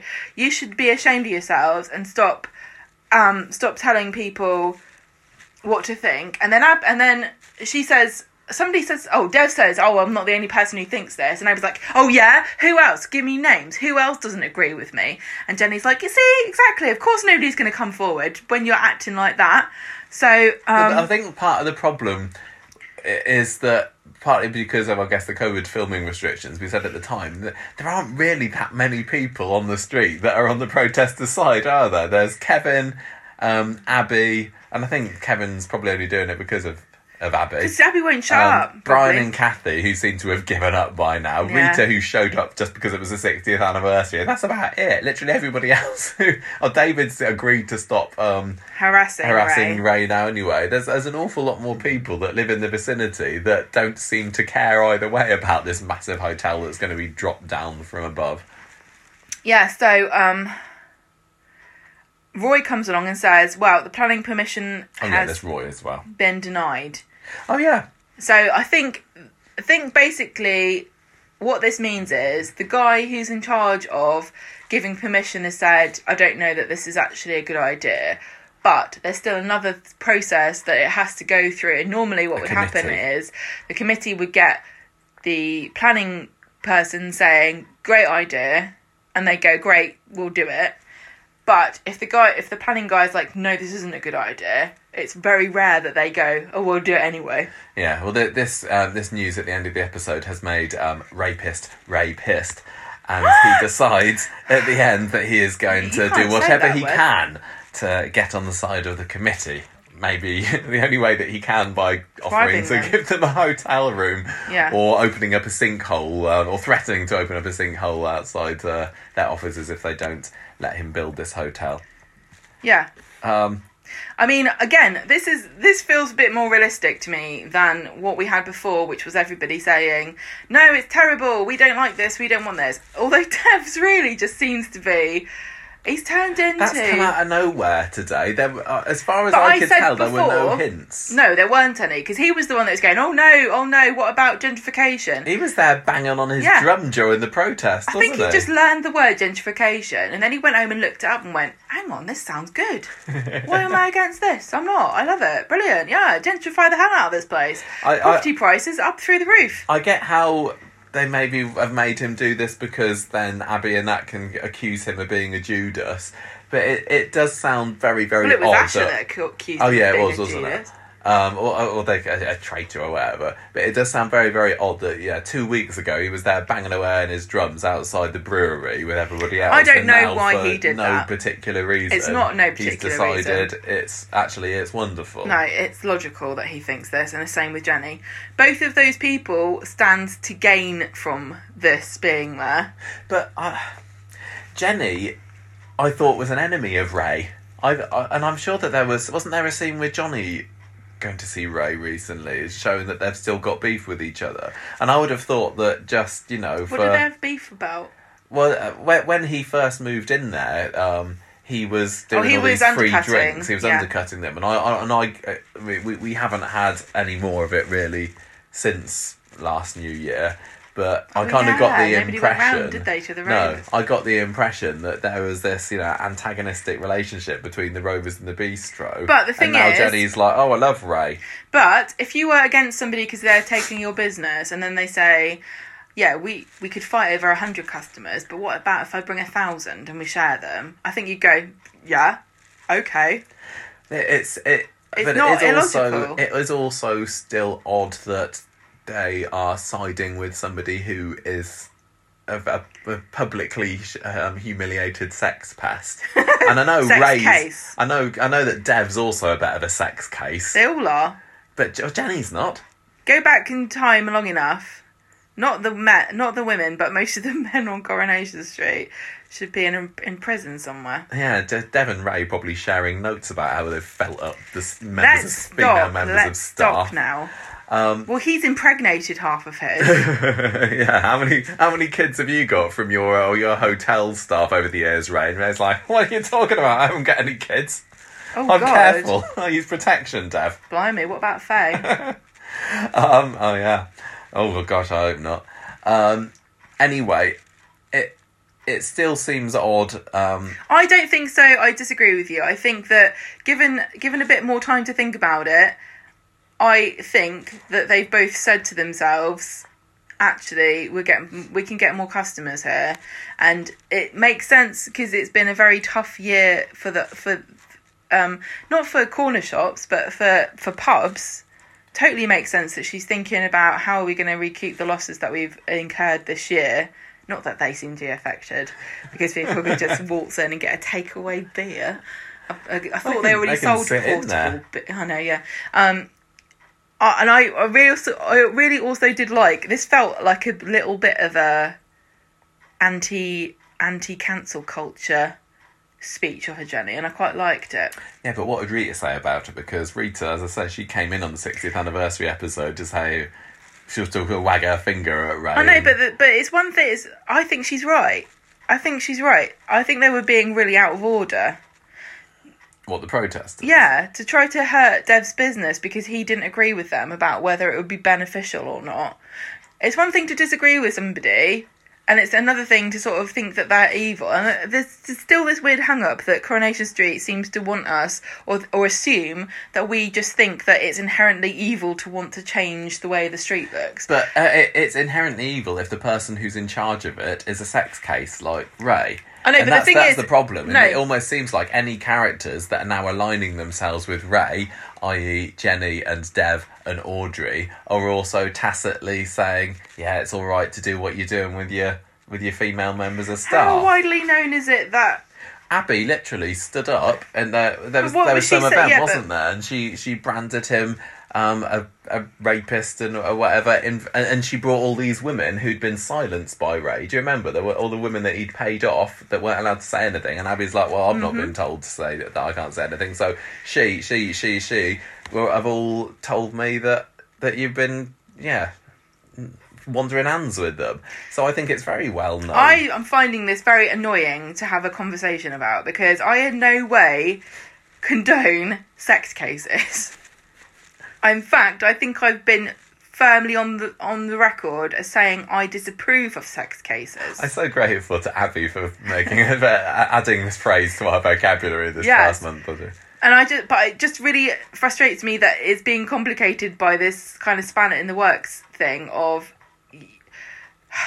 it's not really supposed to be about, it's not a story about, should you get into business with somebody who has done immoral things in their personal life? It's not a story about that, is it? But because of the fact that that's what Ray has done, everything is complicated and shaded by that thing. Yeah. You know, and it's all very well to say, oh, you shouldn't ever do that. You shouldn't, but we all, unfortunately, because of modern life, have been dragged into very dark, shady things that we're implicit in. If you have a mobile phone, if you're listening to this on a phone or a computer, the things that the computer is made of have been mined probably by people who didn't really want to, you know what I mean? It's like enslaved labour. In China as well, probably. The practices that these companies use to create the things that we rely on, technologically speaking, and the precious metals and minerals that are inside the phones, are mined by sometimes child slave labour. And we know about this. Best not to think about it. When people talk about slavery and how could anybody do it, I think we all have slaves, we just keep them in a different country. That's the difference. We just don't keep them around us. It's, once out you of start... sight, out of mind. I say everyone's a hypocrite, but not everybody realises it.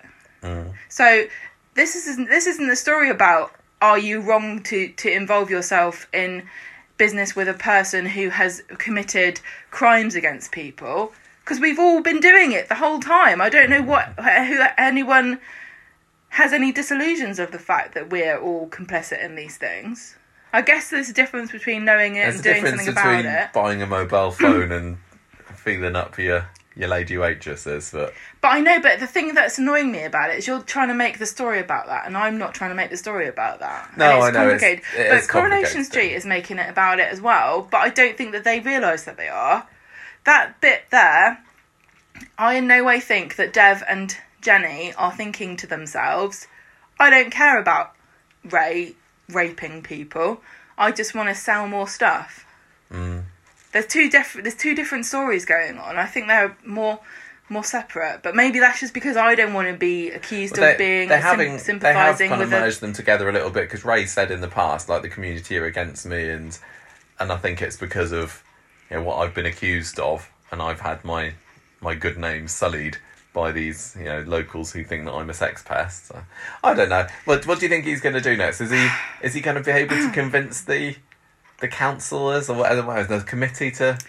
This is the thing, he's not going to have his hotel built, is he? I don't know why I keep even considering the fact that he's going to win this, but I'm kind of interested to see what he's going to do to try and win the favour of the people who are going to make the ultimate decision. Anyway. I've just boggled my own mind, so I'm going to be quiet. Let's go on to a nice, simple, lovely story of Battersby Baby, which I thought was absolutely lovely on Monday and Wednesday. And it looked like they were going to have a bit of a falling out, wasn't it, on Wednesday? But they ended the episode in a happy place and probably been left there for another 3 or 4 months until this resurfaces again. But Toya those 2 episodes, I appreciated it. I love Toya and Imran so much, and they are such a normal couple that sometimes it feels to me as though they have wandered onto the set of Coronation Street and they don't know that everyone else is a character apart from them. Because when they have arguments, they're like literally arguments that real people would have about misunderstandings about things. And then they go, well, you know what? I could go and sleep with somebody else, or throw a brick through a window, or go to your office and find all your confidential information and shred it, or go to your counselling notes and copy all the things and put them on Facebook. But why don't we just say that we misunderstood one another, apologise, and move on with our lives? And that's basically what happens. It's lovely. Like, so, do you guys know that you're in a soap? You're supposed to. Zhuzh it up a bit, you're supposed to guys. go crazy. Which one of you wants to take so drugs I'm going to first? get you the British Soap Awards. Imran and But Toyah. that's why I like them, because they. I know. I thought they were This was delightfully really good. normal. This was a sort of low key drama that Coronation Street used to be more about actual characters having disagreements with one another that weren't like the sort of thing you could put in The Sun, but things that happen in real life. Yeah, so they're still living it and loving parenthood on Monday. They got a little baby Mason over, haven't they? I assume They do hope that Leanne's okay. Don't worry she about gets it. a bit of a mention over in France. Don't worry, Imran says. Stella's looking after her. They don't try and ring her again at all this week, do just they? assume she's fine. Assume she's fine, yeah. So Toyah has gone mad with the credit card, buying a whole boot full of bits and pieces for Mason, and they all have a nice little happy chat outside the flat about This how was so wonderful it cute. is being able to buy these little toys for their new little son. And meanwhile, Leanne is looking on from a darkened room opposite, 'cause she is still not in France. She's locked herself in this flat. You said that she looked like Mrs. Danvers, didn't you? I thought that she was like Norman Bates' mum looking down from the window. There is a there was definitely something very well-established, sinister. like Hollywood noir villainess Yeah. about her. Yeah, it looked like she was going to come round while they were sleeping and slit the baby's throat. You know, if I can't have a son, then you can't. Nobody can. You can't say But that. we didn't see her. Imran gets a phone call later saying that Mason can go back to his mum today.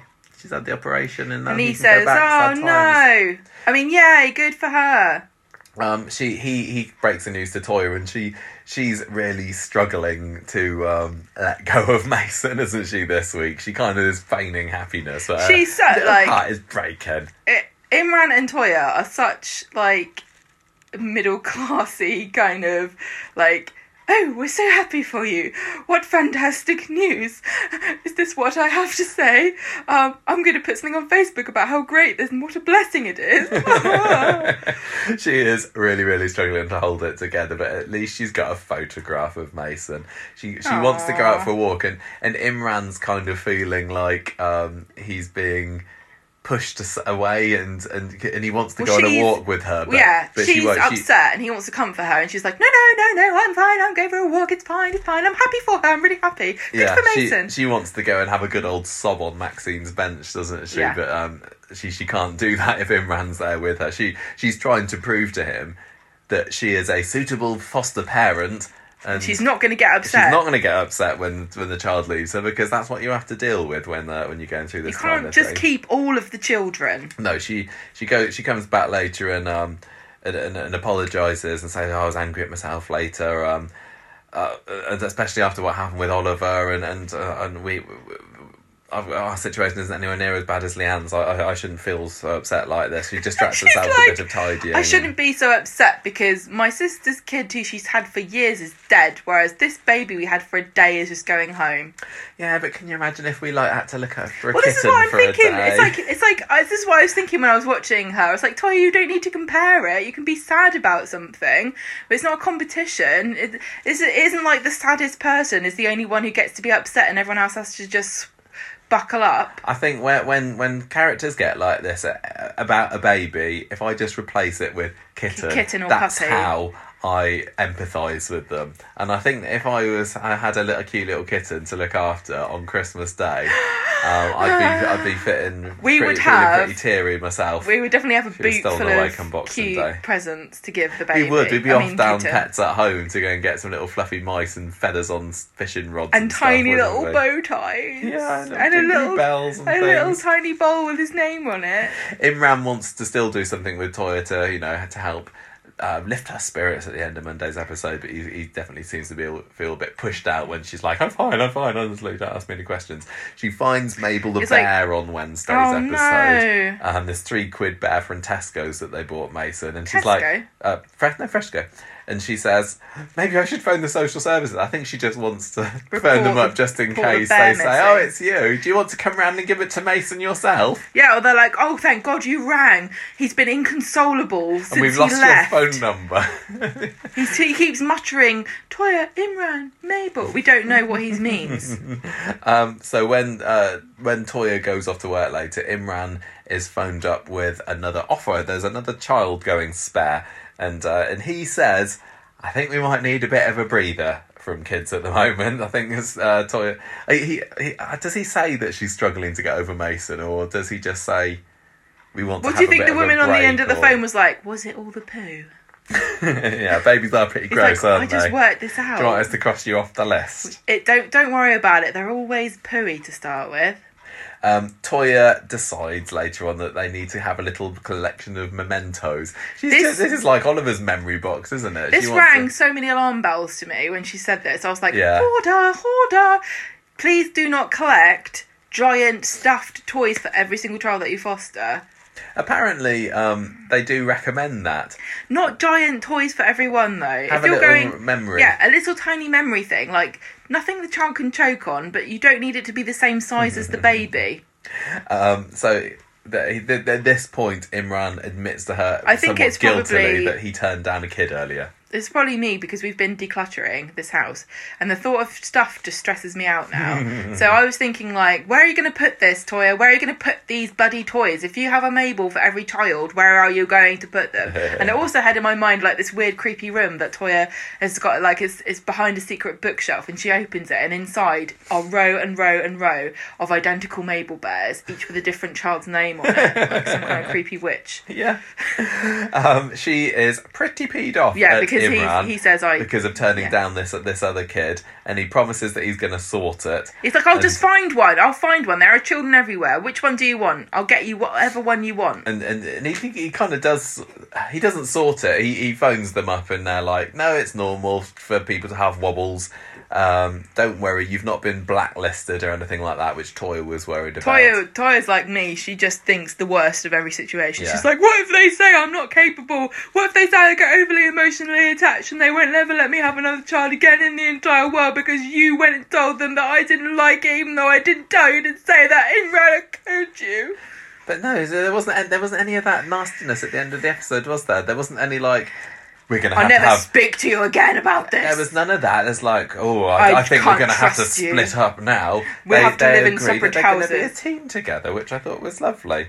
And that was the end of that little story. Maybe we should both communicate better, and I'll let you know how I'm feeling, and I won't shut you out, and you won't phone up the social services and say that I'm a lunatic. How about that? I thought it was really quite in character for Toya, to act in this way, because we did see her totally getting the baby rabies over Susie and the whole, IVF story from I just want to know where this ago. Is this gonna? So it was sad in a way that Toya was being made to look a little bit unhinged, but I think maybe if she hadn't, it would have been true to the character, and it's a shame. And I hope that I'd love it if she and Imran do end up having a lovely little cute child together. Well, this is the thing, that Coronation Street is no stranger to fostering. They've had many characters that have fostered children throughout the years, and it wasn't just, it's been quite a lot of different high-profile characters. Oh, yeah, Rita and Len fostered, Hayley and Roy, Becky, and obviously Anna and Owen have got Faye. Yeah, so it's a well-established thing that they do on Corrie. What isn't well established on Corrie is fostering many different children. It seems as though on Corrie you get one and you keep it. I don't know. They did go through a few. I mean, Ryan Haley had Wayne and Fizz at least, and I'm sure there were one or two more. I suppose Rita and Len had, but whether I can't remember whether they had two or whether Sharon and Jenny are just the main ones that you remember. But what I'm trying to say is, I think it would be nice if Toya and Imran, they use this as a sort of way to introduce a sort of a nice big range of different children. I think this could be a really interesting thing. Do you see what I'm saying when I say that it feels as though the fostering on Corrie focuses on one or two children and that's it, whereas actually if you're a fosterer a foster parent, you can have dozens of children throughout your life as a foster parent. That'd be taking it in a different route. That's what I mean. That's what I'm trying to say. And I also think it's a different experience of fostering. I'm not going to say it's the only, it's a bit more realistic, because I don't actually know what the average number of foster children a foster parent has. But it would be a really interesting way of adding a bit of drama to the show that's a bit different. There's no end of things that can happen with these children. I'm sure they could get a few coincidentally related to somebody on the street kids, R. Kelly, hello. Well, I don't want R. Kelly to be involved in this. And different babies, or it can also be like, imagine if they had somebody like Sam, or like a girl version of Sam. That'd be really funny. A girlfriend for Sam. Well, no, not. But it could be. But remember when Derek and Mavis and what's his face, Victor Pendlebury, brought his wife around, and it was Yvonne. and she was exactly like Mavis. It'd be just funny if they had a little girl and she was exactly like Sam. That would be quite funny. But like when a character says, I think I'm going to try internet dating, and there's going to be at least 2 scenes with them with hilariously inappropriate dates. Yeah. Could be kind of like that, where a few of them are kind of more comic kind of things, or like, a kid who's 17 years old in 360 days and is just waiting to get the hell out of there because they're actually an internet entrepreneur and they got their own t-shirt business and they don't actually need a parent. I just think that sadly, in order for that to happen, they need to want to invest in Toyah and Imran as characters. I don't know why they don't, because they've had no end of proof that these 2 characters are worth investing in, and also the actors are talented and they can rise to the occasion. And they've been so good this week, both actors in question. And the other thing I was going to say with your idea about having lots of different children as well, it would lead to some lovely character development for Toyah, because she's obviously still in a very vulnerable place at the moment and not being able to let go. And there's the question about, is she suitable for it? It'd be lovely if throughout this, it'd be lovely if throughout this she became, the best damn foster mum that Coronation Street has ever seen. Wouldn't that be nice? And it also is nice to. Coronation Street's not very good with childless women, is it? If you're a childless woman on Coronation Street, you're almost immediately going to have a pregnancy scare and then not keep the baby and then cry about the fact that you don't have any children, just like Erica and Carla have done in the past. Yeah. If you're a childless woman and you want children, and you watch Corrie and you see Toyah going through this experience, I think it would be nice and uplifting to see. Yeah. There is huge potential with this, honestly, I think. But it doesn't mean I think that they're going to go with it, unfortunately. They'd be stupid not to. It still seems like it's a bit of a byproduct of the Ollie story, and isn't it tragic how they're having all these happy times, whereas Leanne's locked herself in the flat. By the way, should we be worried about her by this point? Because we haven't seen her since Wednesday now, where she looked like she was unhinged. Who knows what she's going to be like by next week. It is like this is still about Leanne. Yeah. So Leanne's the older sister, isn't she? Yes. Can you imagine being Toyah and living your whole life in Leanne's shadow, and even when you get a foster child, it's still about Leanne and about her feelings? Hopefully. No wonder Toyah became a counsellor. She's like, I need to work some stuff out and I might as well get paid for it while I'm doing it. Hopefully Leanne will sort things out with Nick, learn to love Sam, and then be accepting and maybe open the curtains a bit more. Yeah. Right, let's do these other stories. There's no way that I could do what Leanne is doing and hide out in the flat with nobody knowing. People would be like, I thought that flat was empty. That's the second time the Papa John's guy's been there today. Leanne has gone under self-imposed lockdown. Weatherfield is still isolating. In Tier 1, and Leanne has decided, no, yep.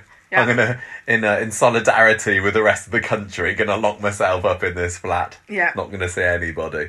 Right, David and Shona, they had they finished off their Christmas jollities on Monday, didn't they?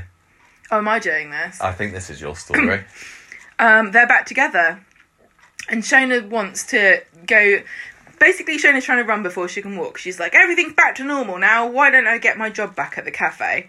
If I can maintain my marriage, why can't I do my job? So she goes back and Roy's like, okay, why don't you wipe the tables down? And David comes to pick her up, and she has been having troubles. She's been a little bit blunt with some of the customers, and she thinks she's done a really good job. And Roy's like, let's take it slow, show. Why don't you not come back tomorrow? Why don't you come back next week or something, or later time? Why not? Do you know 22 sounds like a good number? 2022. Well, let's say then. So yeah, it doesn't seem to have gone as well as she thinks it does. She doesn't care. She tells David that she wants to have a honeymoon and they should go to a nice posh hotel and maybe have sex. They don't need to go to a hotel for that. She just leads them off to the annex. Let's just go do it now. The Sex Annex. And, so happy times for them on Monday. All back to normal. Do you think is Shona ready for Nookie now? I mean, she's still got the mentality of a teenager, a young child, which was David's sticking point before. I think Shona's proven that she's not just, she's just a bit confused about some things. I wonder whether that reenactment, the wedding reenactment last week, would have made David kind of see her as his wife, a woman now, man and wife. I found the whole thing really gross. The idea that she was, mentally much younger than she is physically, and I thought it was a bit predatory. Yeah. But now, I don't know what it is. I think it's because of the wedding things and the way that she's opened up a bit more, and I think I understand a bit better about what it is that she's struggling with now. I think that they're writing her slightly differently as well. It feels more appropriate now than it had done before. What do you think? It didn't feel weird. Wrong. It didn't feel wrong and weird when she led him away to the annex and then didn't bring him out for the rest of the week. So they're obviously having a jolly good time in there. Well, before it kind of felt a bit like she was, oh, I heard this is what grown-ups do with each other. Yeah. And now it felt a bit more like she was saying, this is our relationship and this is how I want it to be. Yeah. It seemed fine. And I don't know whether the Simon angle is still going to come back and raise its ugly head, because it was nice but a little bit weird, their friendship. And was it only so that they could get locked in the bistro together? I don't know. Let's hope so. Yeah, I don't need to say any more. Let's talk about Arthur. Yeah, giving Arthur a chance. So he turns up on the cafe on Wednesday with a late Christmas present for Evelyn. Seems like he's still feeling pretty bad with himself about lying to Evelyn all this time about having a wife in the hospital. And Roy has a chat with him for a bit, or listens to all his woes. And then when Evelyn comes into the cafe, later on she just wants to get away. He tries to give her this present, which she takes, but is like, oh, I don't want it. She kind of sneaks it into her bag later, doesn't she? She's not willing to let him see that she's interested in him at all, because he caught her off guard. She opened up to him, and he betrayed her. Yeah, it feels to her like she's been publicly embarrassed. Yeah. By this, even though she would never have agreed to do any of the stuff that she did with him if she knew that he had a wife that was alive. Whether or not she is aware of who Arthur is irrelevant. Yeah. Anyway, it's a book. What's the book? Age of Innocence. So she clearly is reading it, and she's not giving up on him. So there's a ray of hope there for those Arthur and Evelyn fans out there, which I do believe there are quite a few of. So I guess watch this space with that. And then finally we also had Steve deciding, let's have another one of those was it comedy. Age of Innocence? Yeah, I think so. I think it was. It's a movie. Is it based on a book? Oh, it's something like that. It's based on a book, yeah. Steve decides, let's have one of those Corrie keep fit stories that they like to bring out once a year. It wasn't about keeping fit, though. Jolly jogging times. It wasn't. Steve wants to do a marathon in Ollie's name, and he's like, Tim, help me. And Tim's like, sounds like a laugh. And then he realises that actually this involves physical effort. And dressing up in dinosaur costumes. Again, the wardrobe department seems to be bored, or somebody has stocks in just for fun or something, because they for some reason have to involve dressing up where it is not needed. Really wasn't needed. So they go to the toilet together to get changed, and Jenny's like, I'm not going to even ask what you're doing. And they both have dinosaur costumes, and they go for a jog, and they're talking about how much Oliver liked dinosaurs, and I was like, it's not as cool as space though, is it? You know, Sam likes space. Dinosaurs are dead. I think that they should have dressed up as red vans. Oliver's other favourite Yeah, thing. well, I don't think they could have kept the speed up. Yeah, so this was actually a really nice, touching scene where they both sit in the park together. This was one of the rare moments when Corrie gets friendships right. And they always seem to do the men friendships better, because I think it's more unexpected for a man to be open emotionally with another man. And so when it happens, it feels more significant, and therefore you get more dramatic reward out of doing it. You know, when two women open up to one another, it doesn't feel as significant a moment as it does. But, you know, Steve's had quite a fair few number of, you know, heart-to-hearts with people throughout the years. And this was another really nice one, because Tim's like, are you all right, mate? And he's like, no, I'm not really, honestly, but it's fine. How are you? And Tim's like, well, you know, yeah, my dad's dead as well, so bummer, innit? And they both kind of bond over how crap what a crap time they've had together. But at least they've got each other. And they have each other, and this was really sweet and nice. I really liked this. Yeah, I thought that was nice. And I thought I'm not thrilled with the idea of another exercise story, because it does seem only 5 minutes since Imran and Craig were doing their jogging around last summer, and then we've had Tim. Do you remember, was it Tim, Devon, Steve? Are they doing their keep fit? Who's going to get their heart rate lowest a few years ago? First. And yeah, I know, but don't forget that, you know, people in general, you're doing the same thing you did with the sexual assault thing, where you're like, I don't experience this in my life, so this is happening far more often. Exercise, what's that? That's what you're acting like. People exercise sometimes more than once a year. What? Well, I hope that Tim takes it easy, because he has had a heart attack recently. He needs to exercise then. Yeah. I like this. I thought it was good. I enjoyed, and also I thought that they're writing really well for Steve, and Simon Gregson played it really well, because he still kept that humorous edge to Steve's character, but you can tell that he's struggling, and he's talking about how he's trying to process his grief and channel it into a really productive thing, which is to do this marathon, whereas Leanne's just like, I will stand in my house and watch people. If Leanne didn't move from that window all week, she would have seen Steve jogging around just as a Tyrannosaurus Rex, and it's like, don't you care about my child? Come running down, burst through the door and go, why are you mocking our son? And then his favourite dinosaur's a Stegosaurus. You got it wrong. Monster. How could you?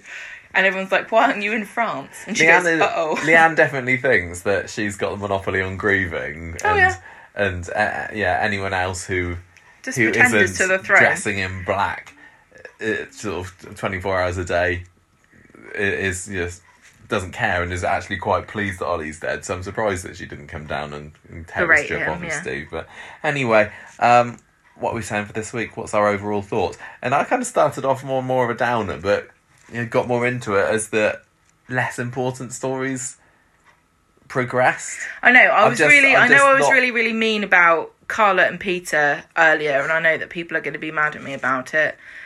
At the end of the day, yeah, it feels like we've seen it before, but that's because that's what those characters are like. And I guess if you're a fan of those characters, you must be a fan of those scenes, and you must sort of get something out of watching them continuously having the same conversation. I know. Yeah, I'm not into the whodunit, and I haven't been since the start. I wasn't fussed by. I love dilemmas as well, because now Gary's got a proper dilemma on his hands, hasn't he? Yeah, I just think on the whole this week when I was watching it, I wasn't as gripped as maybe I would want to. So what are you going to give it then? There was some nice scenes on some of the smaller stories. I'll probably did you ever get 3.5 last week? I think I might give it 3.5 again this week. 3.5. 3.5 whiskey priests out of 5. What's a whiskey priest? That's isn't that what Peter says that he was going to be? But what does that mean? I don't know. It's not the same as a risky priest, which is it like don't lock the church doors before you start molesting the choir boys. I'm not affiliated with this podcast. What are you giving it this week? I'm going to give it 3.5 jogging dinosaurs. You give it 3.5 as well? Yeah. Oh, okay. I thought it was decent. I thought you liked it more than that. No, it's not a 4 out of 5. It was a decently enjoyable week of Coronation Street, but I had to knock a mark off, half a mark, for Carla and Peter both acting like they're victims of their own life and choices. Who are we giving character of the week to? Good question. Who is it going to be? This is one of those weeks where I've not given any thought to this until we actually get to it. So there's going to be a lot of umming and erring for me. Maybe, could it be Toya or Imran? Because they were really cute. I did enjoy them. Equally, I'm thinking it could be Todd again because I was enjoying Todd. all his scheming. Yeah, but yeah. But also, it's nobody. Tim was quite good this week as well. It's nobody in the I don't think the whodunit story. Everyone's just vile to each other in the whodunit story. I really did love Sarah going, Gary's in prison.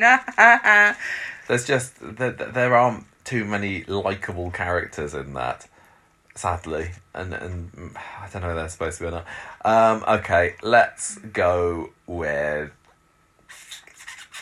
Oh no, I can't decide. I'm going to give it to Toya because I thought it was really cute. Aww. And I really liked how refreshingly I did love sensible that their arguments are, because like normally when people have an argument you're like, oh god, you're so out of order, I can't believe how much of a drama you're making out of nothing. Whereas this was like, I can totally see why you both thought this and you both have this argument and then you resolved it in a sensible manner. Congratulations, you're the best couple on the street.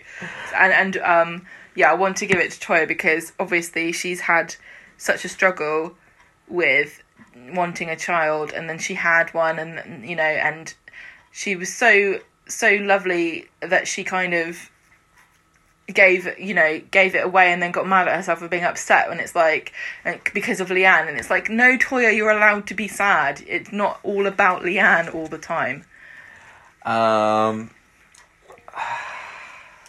Oh gosh, I can't decide. I don't. It feels like I don't think we saw enough of them, but then I'm also thinking maybe Todd, but then we didn't see an awful lot of him as well. Well, think about the fact that this week has got 8 stories in it, and you didn't like the main one. But then I suppose there was Ken. He was also pretty good this week, but he's not had a whole lot to do.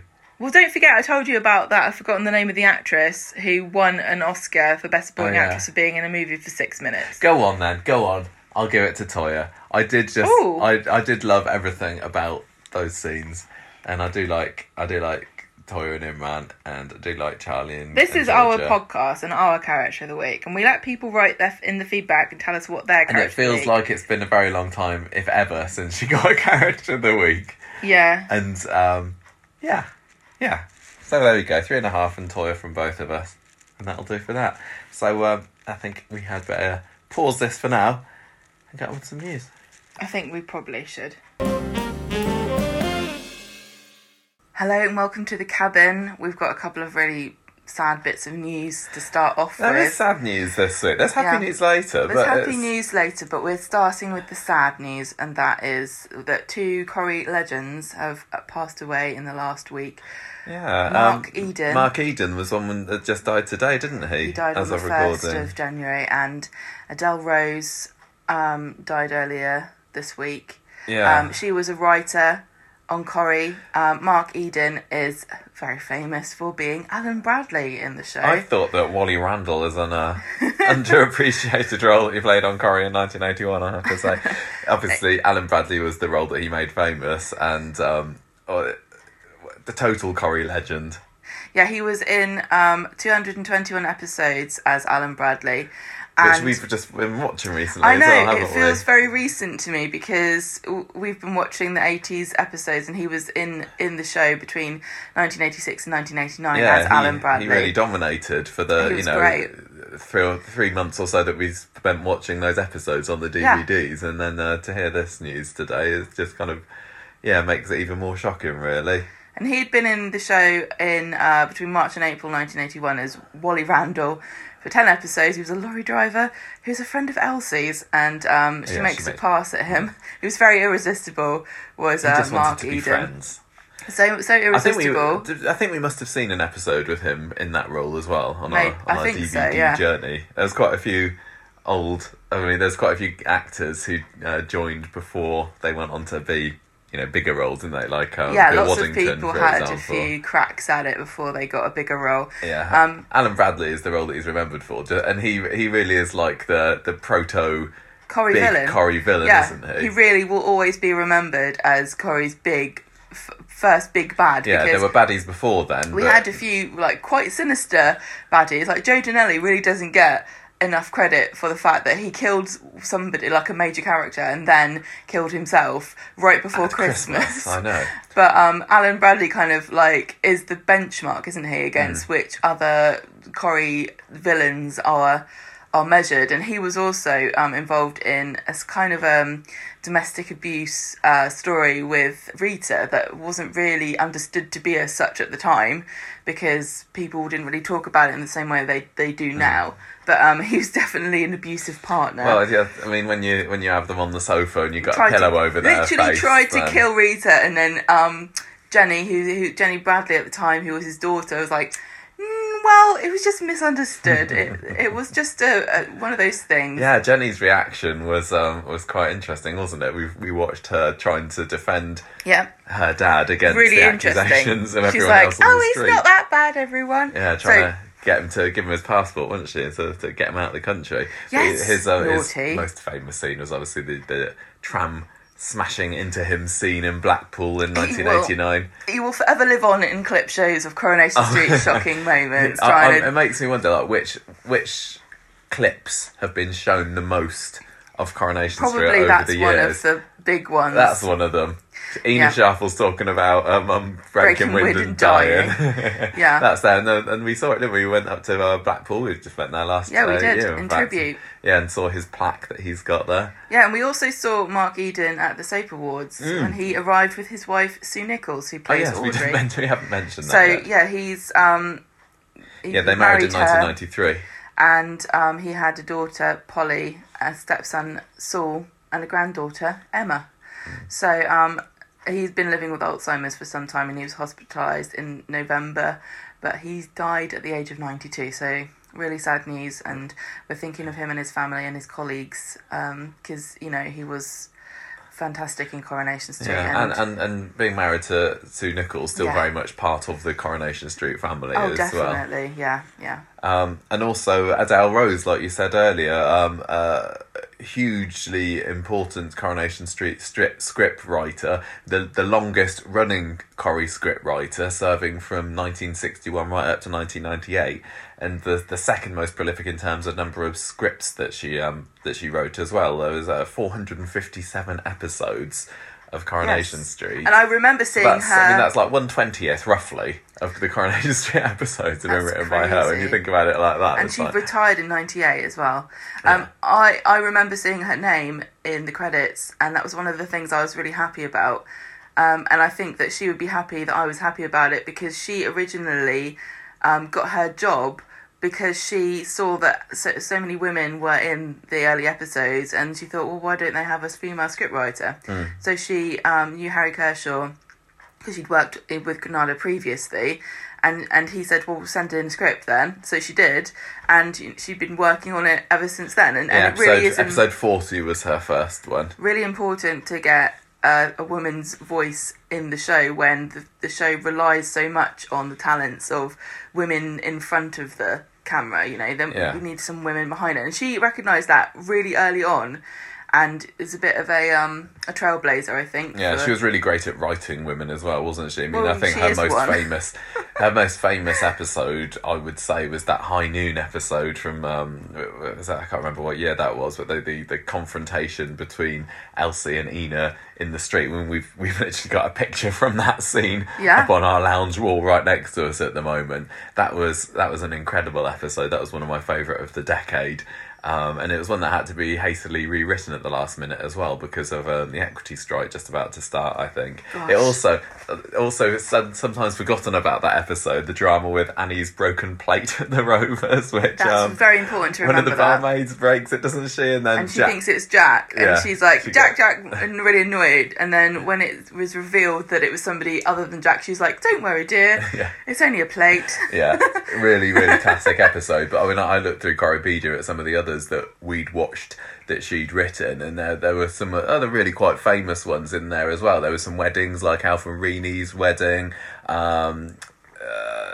I think the one where Peter and Susan are stuck in the factory and they're starting to knock it down. That was really scary. And there was a two-hander of, well, it was kind of a proto two-hander because she wrote an episode where the entire second half of it was Elsie and Len just talking, and that was really dramatic. That was a fantastic This was after episode. Elsie returned after having left Steve. Yeah. And there was always that sexual tension between Elsie and Len, and that was really well writing done. for them must have been really great fun. The Mallorca episode. The Mallorca episode, now that was amazing as well. That was like their first big, excursion episode, and it was such a treat to watch it. Yeah, there was Fred cheating at the Rovers weigh-in when he had the coins in his pocket. Yeah. Was a great one. The Bet and Alec, we just watched some of this recently, where they go to the Americanised pub when Alec's trying to persuade Bet that this is what the Rovers could be, and she has a bit of a different reaction to what she's expecting. Little Tracy disappearing off to Newcastle to see Susan, and Deirdre's worry there. Another really, really famous one was the confrontation between Bet and Rita back in '95 when Bet wanted some money to buy the Rovers when it looked like she was not going to be able to afford to keep it on, and it obviously led to her leaving because Rita didn't give her the money. But there was a fantastic showdown between them, and the pals line, which Bet fires back at Rita, is a really legendary Coronation Street line and scene there.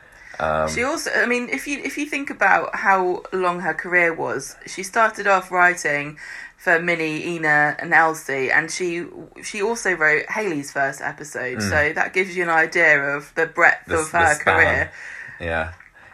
I mean, it must have been fascinating from her perspective to see the writing style and the way it was done change over the years. Yeah. I mean, I think she was fired by Brian Park when he came in '97, so I think it was a bit of a out with the old and in with the new. So a bit of a sad ending, really, but she does leave a legacy of really great Coronation Street Brian Park episodes really and got scenes. So much to answer for, doesn't he? He does. Well, what can you say? She was also a bridesmaid to Pat Phoenix and Alan Browning when they got married in 1972, and Alan Browning was Alan. What's her face? Alan Howard. That's it. He was he was introduced to play Elsie's partner, and then I think Pat Phoenix had a bit to do with the casting him. Yeah, she wanted and to she choose. was like, she wanted him to cast okay, because she liked the look of him. I like this guy.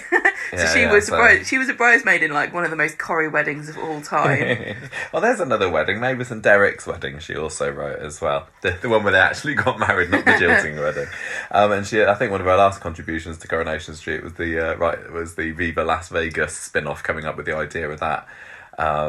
Which I think in the ITV3 episodes, Jack and Vera have just gone off to Viva Las Vegas, so some of the Corrie viewers of that may have sought out the Viva Las Vegas episode to watch just recently. I didn't.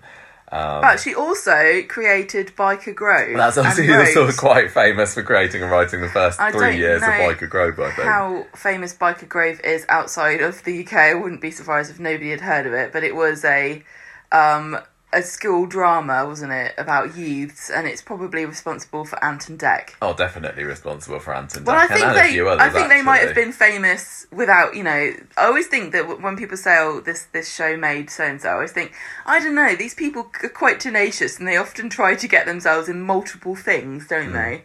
Like how Mel B used to be in Coronation Street for that one episode. She's desperate for fame. Oh, speaking of Mel B, should we go on to our next news item then, which is, I found this fascinating, obviously, as a not so closeted Spice Girls fan, that Mel B has been consulted over the coercive control story, because she was in an abusive relationship. Melanie B apparently still suffers PTSD from all the emotional abuse that he put her through, and she kind of suggested ideas, and it seems to me that from what she said, it was what happens to Yasmin next that she's been particularly involved with. That's really interesting. She's a patron of Women's Aid, and so that's probably how she came into contact with Coronation Street about I think she was a representative of Women's Aid, wasn't she? I think Yeah. that's how I kind of see it. And that's one of the charities that we've donated our Patreon money from December towards. So Yes. very proud to be able to do that on behalf of the listeners of the show. So she said that she just met up with them and talked them through what it's like, what it's like to live through coercive control. Yeah, she says, I wondered whether you were going to just stop me from reading out this quote there, just in case I tried to do my Mel B voice doing it. And I don't know whether I'd do my actual Mel B voice or my post-elector Mel B voice. Don't do any voices. She says it means a lot to me what Yasmin goes through in the show is true to life, because we know that because of this storyline, lots of people living with abuse have reached out to get help. I like to think I helped shape the scripts. Women's Aid told me that they'd be focusing on what life was like after an abusive relationship, and asked if I could help tell the script writers what happened to me and what it's like now, even years after the abuse. I jumped at the chance because I knew this subject, which has been ignored by so many for so long, would reach a huge audience through Coronation Street. So she has said, I haven't got this quote here, but I read that she said that she still has flashbacks and things about it, which is why I wonder whether her saying that is what has led to Jeff still making these sporadic appearances on Coronation Street really since his death. It's so I'm really proud of her to come forward as somebody who is an advocate. It was definitely a product of pop music and a marketing gimmick, the girl power stuff. But, you know, she's always been an advocate for female empowerment. So for her to come forward and say, even I suffered from this abuse, it's not your fault. No, and it ties in with what we were saying, what we've said in the past, and what Shelley has said about you never know. There's not a particular person that abuses like Jeff go out for, and it could well be somebody who is very very forthright and very confident and very bolshy. And it's so like insidious. Mel B obviously was, and they think that they can take the power from these powerful women. So I found that fascinating that she's been involved in that, and it's also fascinating that we are going to see, I guess, a bit more of the story. It's not over yet. So, I suppose what we're getting from this. Is she next on the list of people to interview for the podcast? Oh yes, I'll get Mel B on the podcast. Hi, definitely. Mel, big fan. Next bit of news. This is the best bit of news of the week. Sally Dinaver has been named in the New Year's Honours list, hasn't she? She's only going to be an MBE. Oh, I don't know what that is. I looked at it. It's not just member of the British Empire. It's member of the. Oh no, I can't remember. Oh. The M. What's the difference between an OBE and an MBE? I think OBE is the next stage up. Do you have to have an MBE before you can get an OBE, or do you just... I don't think necessarily. I think... MBE. So she's going to be... I don't even know, does that make you a dame if you have an MBE? I don't think so. Or does it... Right. Right, Gemma's on her number one source of news, which is the children's BBC website. Oh, is it? What is the CBBC? You get it twice a year, right? And it is... I've not got it once. Oh, really? So, so you can get Knights and Dames, so that's a separate one. And then the Order of the British Empire is another one. I don't know. Too complicated CBE, for you, this CBBC site. CBE is Commander of the Order of the British Empire. It sounds so Star Warsy. I can imagine her on a boat or something sailing out towards with the like sunset a big to seek out tricorn the hat, new world. going, don't worry, I'll find something like potatoes. So OBE is Officer of the Order of the British Empire. Okay, and MBE, which is what Sally has got, is Member of the Order of the British Empire. So she's not an officer; she's just a member of it. So. Maybe she's got to work her way up, but if Sally Dinaver is anything like Sally Metcalf, then I'm sure that this has just inspired her more to keep on going up and up and up. And it was interesting that when I was just speaking to her a few weeks ago, she was saying, "Oh well, Sally's been mayor of Weatherfield. I wonder what's next for her, or prime minister, or whatever." And I wonder how long. I mean, but you know quite far in advance, don't you? Because she must have known when she spoke to me a few weeks ago. What's her face? People have turned them down. What's her face? Who plays Evelyn? Maureen Lipman. Can you stop making fun of me? I'm not. Right. She had some kind of honours, didn't she? And she said she knew months in advance, and she told her dressmaker or something. Oh yeah, I think you might. I don't remember what it was for. Yeah, no, I don't remember. But yeah, very exciting stuff. Congratulations, Sally Dinaver. Really deserved. I've sure, Mike Lavelle is just waiting by the phone now. Well, I've been going through, as you know, I go through the Choropedia, what happened on what day, and every single time I get to the bit where it says, on this day, so-and-so was ordered an MBE or OBE or whatever, I always think, when are we going to get another one for Coronation Street? It feels like it's been quite a long time. It really does. It really does. I can't remember off the top of my list who has got things, but I know like Violet Carson got one. Yeah, loads of the old school stars got, because I think the Queen watched Corrie back in the day, and she's like, oh yes, I'd like to meet Edith Sharple. Chelsea listens to the podcast, and when she heard the interview the other week, she was like, oh yeah, that Sally seems like a lovely girl. Oh yeah, she's all right. Put her on the list. Well, look, Queenie, can I please have one? I don't know what for. I promise I'll be good. Well, I think Sally's is for services to drama. So. Well, what about services to podcasting? Don't know whether anyone's got one of those yet, but there's always next year. Yeah, it will be some stupid celebrity who just started one up and gets millions of pounds worth of sponsorship and advertising for nothing. I don't do it for the Order of the British I Empire. do it. I'm not in it for the money. I'm in it for the kudos and getting letters after my name. I've always wanted letters after my name. You got your BA-ons. Nobody cares about that. Anyway, I thought that was fantastic news from that. That was it yesterday or the day before yesterday? I think that came out. So that was I'm fantastic. So proud of her. I can't wait to see what she wears. Oh yeah, she's going to wear a nice hat. Yeah, that's the best thing about it. You get to wear a hat for a legitimate reason. Also, final bit of news this week, and I'm not going to talk about this every single time it happens, but I know a lot of you are still playing the Coronation Street Words and Design app that I've been banging on about a bit recently, but they have just put another update out for that, and it's a Christmassy update. It's maybe come a little bit late, what with it being after Christmas, but you can now earn little Christmas hats by playing the game. And if you earn enough Christmassy hats, then it puts Christmas-themed decorations in Ken's house and the Rovers. So I've been working hard, and I got a little Christmas tree for number one, and then a Christmas tree ornament for Ken's table. But it seems that you have to play an awful lot to be able to get the top prize of a wreath for Above the Rovers Fire, which is like 450 Christmas hats worth. And you get these hats in the same way as you get the other stars, which is just solving the word puzzles. Or does it not seem more difficult? Like, the crosswords seem bigger. It seemed to me that the crosswords are bigger. I didn't know whether I was just making that up, but the fact that you said it. Anyway, the event runs for 3 weeks or so if you desperately want to get your Rovers and number one looking all festive in the middle of January, now you can do it. There's no greater feeling of festivity that one gets in January. I'm glad that they've done this, because it shows that they're willing to commit to doing themed events. So maybe look out for things around this made me think, Valentine's Day and Easter, I guess. This made me think they went, we've made this Christmas update, it was too late to put it on. And someone else said, do you think anyone's going to be playing this game in a year? Put it on now.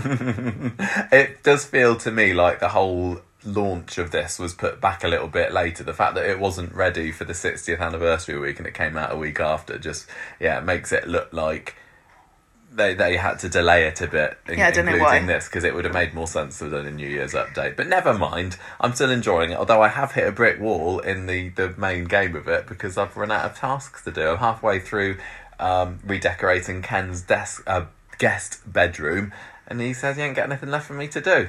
So I suppose in a way, if I want to carry on playing it, because I'm still somewhat addicted to it, at least I've got something that I can earn from it. I just don't know whether after this 3 weeks is up, whether all your Christmas decorations disappear. So if you've been working 3 weeks to get a Christmas wreath, you get your 450 Christmas hats, maybe you get it at the last minute, and you proudly get to display it in the Rovers for 30 seconds. It's like, app update, all gone. I don't know. Who knows? Let's try not to spend more time talking about this than we did about Sally Deviner getting an MBE. Oh, this is pertinent to me. I can relate to this more. Finally, then, Gemma, and this isn't news, but this is something we like to do on the podcast. There should be a tab. Have you closed it down? I haven't closed any tabs. Yes, you have. Oh, there you go. every beginning of January, end of December, we like to have a look at who were the Coronation Street actors who made the most appearances in the show in the previous year. And obviously, we've had fewer episodes to deal with this year. But with I'll just tell you that. Are you spoiling it for me already? Michael, can you let me say what I want to say, please? Yes. The person who's in the most number of episodes was only in 116 episodes, and normally that would be down in the I guess so in the very low amounts. Yeah. So that I thought that was interesting. That's Might an I say interesting that? fact. Thank you very much. So I have it on good authority because I was talking to somebody about this morning, that this is an easy top 10 to guess. And they guessed it with just by thinking about it the other day. So I'm just going to be very ashamed of myself if I can't place who's going to be in the top 10. But, you know, I'm on the spot. I'm under pressure. So... Well, when you're under pressure, your brain doesn't work very well. At least mine doesn't, because I can't remember anyone's bloody name. Okay, well, I think I know who's at number one, because I think I saw this like a month or two ago, and I assume it hasn't changed much since then. But Jeff, is he there at number one? Jeff is the one that's been in 116 episodes. Okay, and good for him. interestingly, his running total of episodes is 218. Oh, wow. Isn't that crazy? Yeah, that really is, considering last how year- much he was in it this year compared to last year. He was 51st. Really? Yes. Wow, what a leap. I assume he's not going to be in it too much in 2021. Okay, who else have we got then? See, I don't know whether... Has Yasmin made the top 10? Because I know she was in prison for a long time. Not in the top 10. Nope. Well, where's she come? She's 13th.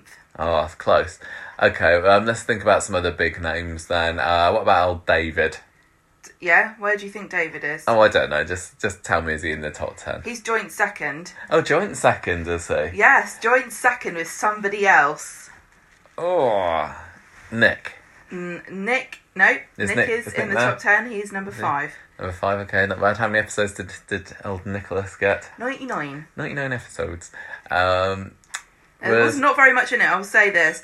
Number 5, so like number 6, 98, number 5, 99, number 4, 101, and second place is 102. Okay. It doesn't feel like Leanne's been in enough episodes, so not Leanne in the top 10? Wrong. No, okay. Do you want to guess where Leanne is in the top 10? Is she in the top 10? I said you were wrong. Yeah. She's in the top 10. What do you mean?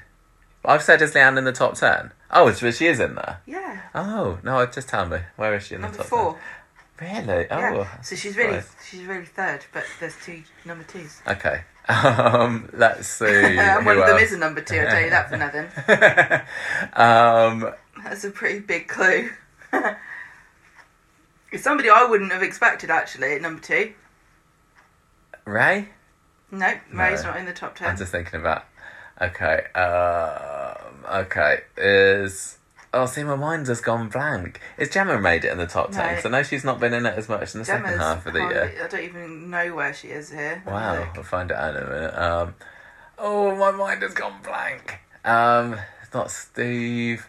I don't even know Not where Shona, Gemma is. because she was away for a long time.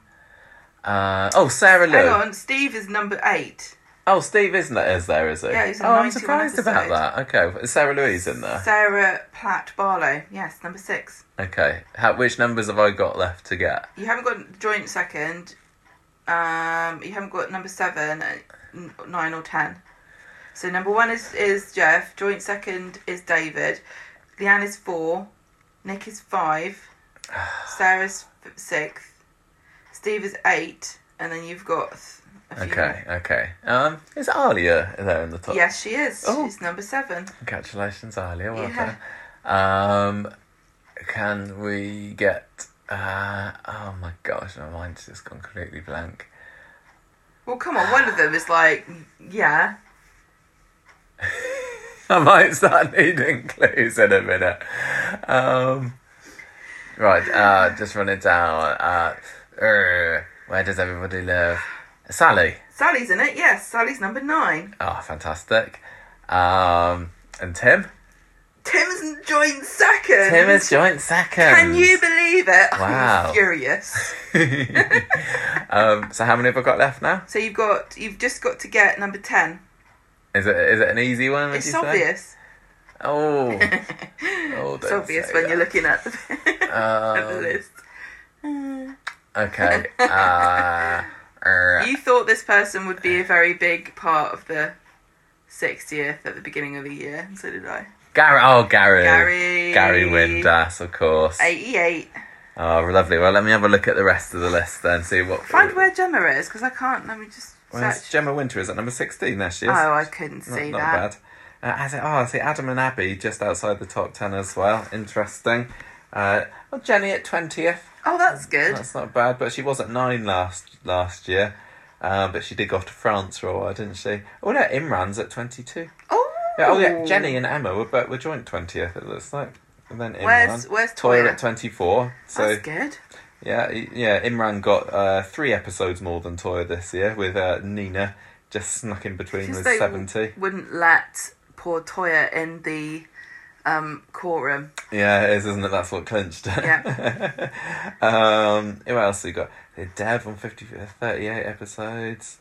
Gail's 44th. Ken's 45th. Yeah, I mean, they've still had a fair number of episodes between them. Craig Tinker, 47, Aggie and Ed are joint 50th. Oh, that's it. I wonder if they've... Oh, no, they weren't in all the same episodes. Well, yeah. Oliver Battersby, 53, because he had all those not actually being shown scenes. He had 41 episodes. So Todd came in October, and that placed him in 54th, which gave him more episodes than Brian Packham, who was only in 37 episodes this year at 55. Oh, wow. James Bailey, 36 episodes, blimey. Yeah, this is properly dropping now. Bethany, obviously, she left. Debbie. Wow, Asha was only in 30 episodes this year. That's not much, is it? 60th, well, she wasn't in it. It says here February to June and September to November. And this is all from coronationsstreet.fandom.com. Look at this. Alina and Seb. It's 29 and 26 episodes. Yeah, I'm not seeing much of them. Beth, 26 episodes. 63rd. Wow.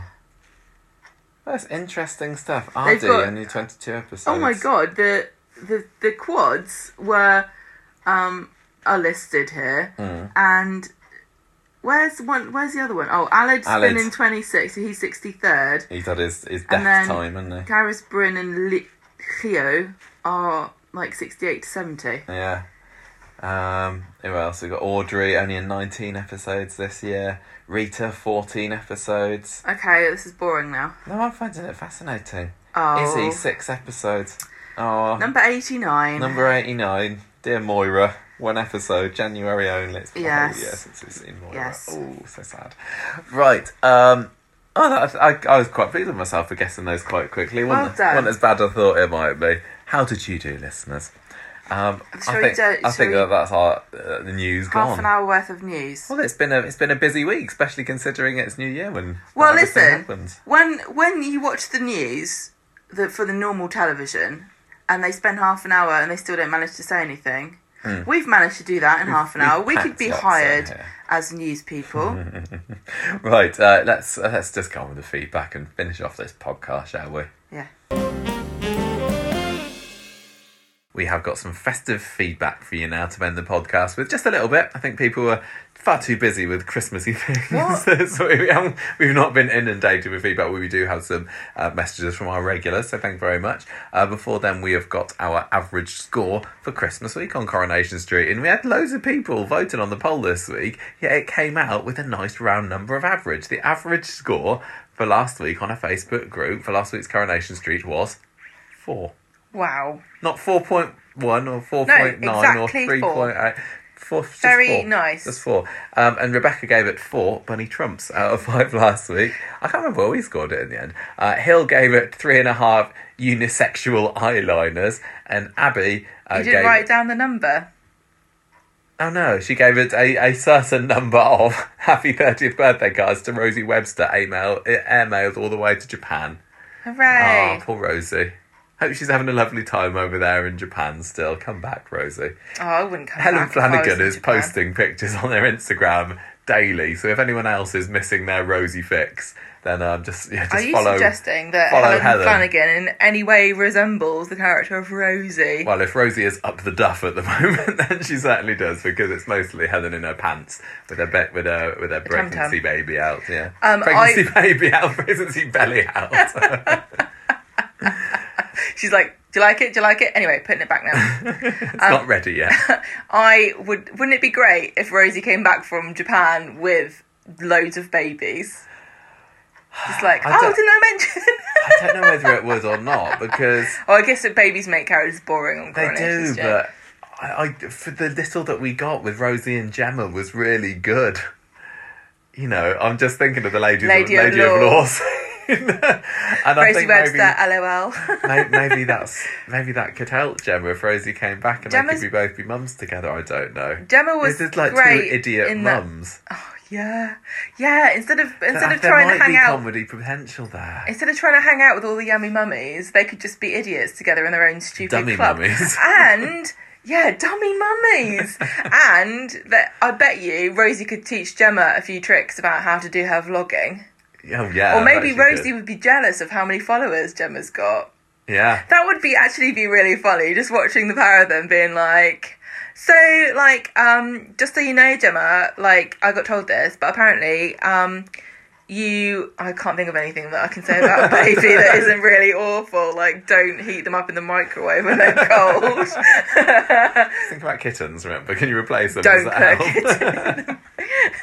kitten. Anyway, what's our feedback for this week? Gemma, we have got one from Nancy. I will read this out. She says that she's still enjoying the Who Knocked Out Adam mystery. It's great that it's also Who Killed the Rick Neelan mystery intertwined. Mm-hmm. D.S. Willis was brilliant the way he got Maria to change her story. I've been waiting for Maria to ask for divorce, and she finally did it. You haven't had to wait for too long, have you, Nancy? Because they only got married like 5 months ago. I think Nancy's right, though, that most of us were immediately waiting for Maria and Gary to get divorced as soon as they got married. Yeah, so she can get half of that sweet loan shark cash. They're trying to beat Sarah and Gary. Yeah. Sarah and Adam. They're still Mike Baldwin and Jackie Ingram are the ones to beat on the old trivia, aren't they? It looks like Faye did it. Yes. Oh, look at that. Nancy said in her email, it looks like Faye did it. When did you send this, Nancy? This must have been like last weekend. So yeah, well done. I don't think Adam will press charges in the end. If Ray is going to have a Cluedo evening, he'd better do it sooner rather than later. Oh, yeah. That was supposed to be brilliant. And he's got other things on his mind at the moment. Yeah, he's like, I don't think anyone's going to come. I loved Jenny singing in The Rovers. Sally Ann Matthews has a wonderful voice. Yes. Daisy is going to cause trouble for her, though, and I don't think Johnny will see jail time. Johnny and Jenny need a huge storyline. It was wonderful that Leanne set up things for Nick and Sam so they could have Christmas together. Aww. Natasha moving to London was a surprise, though. It's good that Sam is going to live with Nick. Yeah, Natasha's just gone now, hasn't she? I know, she's like I'm off. I don't know, I tomorrow. guess you can keep my Bye. child. See you then. It's very odd and definitely quite unbelievable. Oh, the actress who plays Natasha followed us on Twitter today. How exciting. Just so that everyone would like to know that one. I think Billy is... Guys, you might think that we're too big and famous to care about things like this, but we will always stay humble. Every time somebody from Coronation Street follows us on Twitter, we get a little excitement from it. Oh, definitely. I still feel like I can't believe what has happened. Like, we were just talking about everything that's happened in the past year for the podcast. I can't believe it. I feel like we're so lucky. Yes.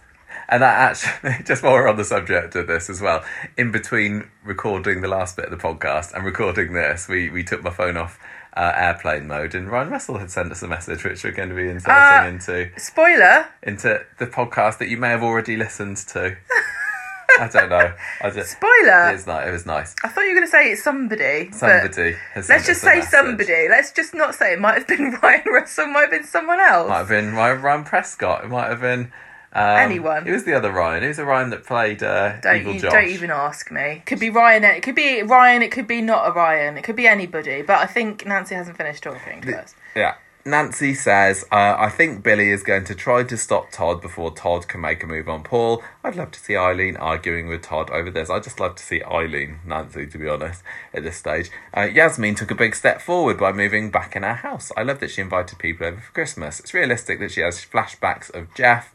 That's what Mel B would say. And those scenes were very well done. I loved Kathy being there too. I'll give this week's episode 3.5 6-foot rabbits out of 5. And character of the week was David. Lovely. Thank you very much, Nancy.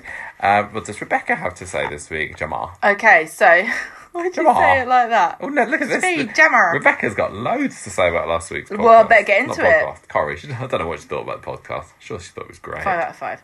She says, I've been thinking all last week the basher was Daniel, but looking at the screenshot of the eyes, I'm now thinking it's Faye, especially with the clue about... I can't remember when Rebecca sent this, but yeah. Was anybody surprised it was Faye, honestly, when it happened? I think Faye was. I just realised it was me. Oh, that reminds me. She says, especially with the clue about Sally having no whiskey and Adam smelling whiskey on the basher's breath. I also agree that if it is Faye, then Adam will not press charges, especially if the truth about Ray attacking her comes out. It could also be Sarah, but the face looks too young to be Sarah, but we know Tina O'Brien doesn't age, so... True. However, it looks as if she had an alibi now with deleting the email, so the only thing Sarah is guilty of is being stupid. That, you can always level that at Sarah, unfortunately. Yeah. So glad Maria didn't give in to Gary, and even though they have been married not long enough, their marriage was doomed from the start. I love Gary beating up Father Christmas, though. Little model Father Christmas. Oh, Carrie beating up just a real life Father Christmas who's just going home for Christmas. The way it usually ends up with Gary, I'm surprised that the Father Christmas didn't launch himself at him and leave Gary a bloodied pulp on the furniture shop floor, because that's how he usually ends up in a fight. Let's just be honest there. He's like a little scrappy chihuahua. Rebecca says, love David and Shona, especially Friday's episode. The wedding reenactment was just so cute.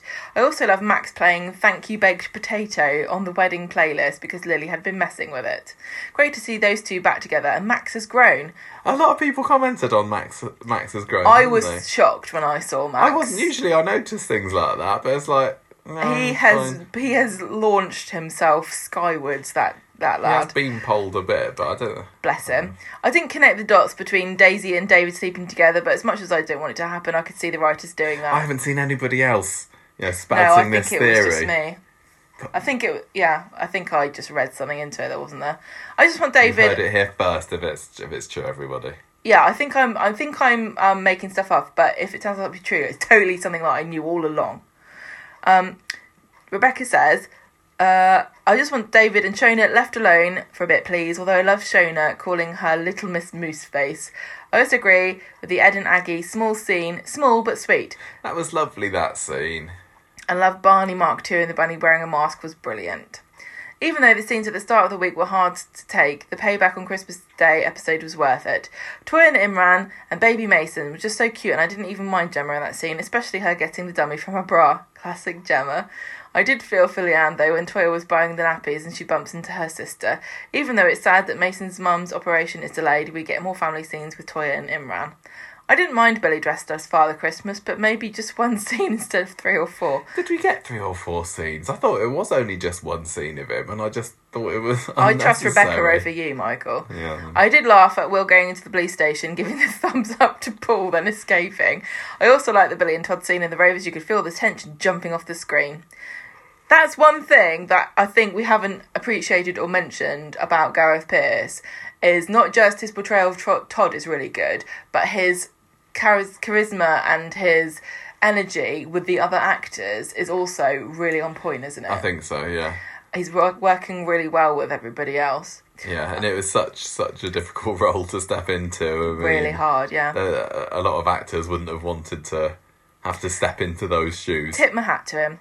Rebecca says, Yasmin's story was great on Friday. Love seeing Jeff again, but I wasn't expecting that at all. The Elaine and Tim scenes were so cute, and I loved Elaine bringing Christmas presents to Tim since she left him.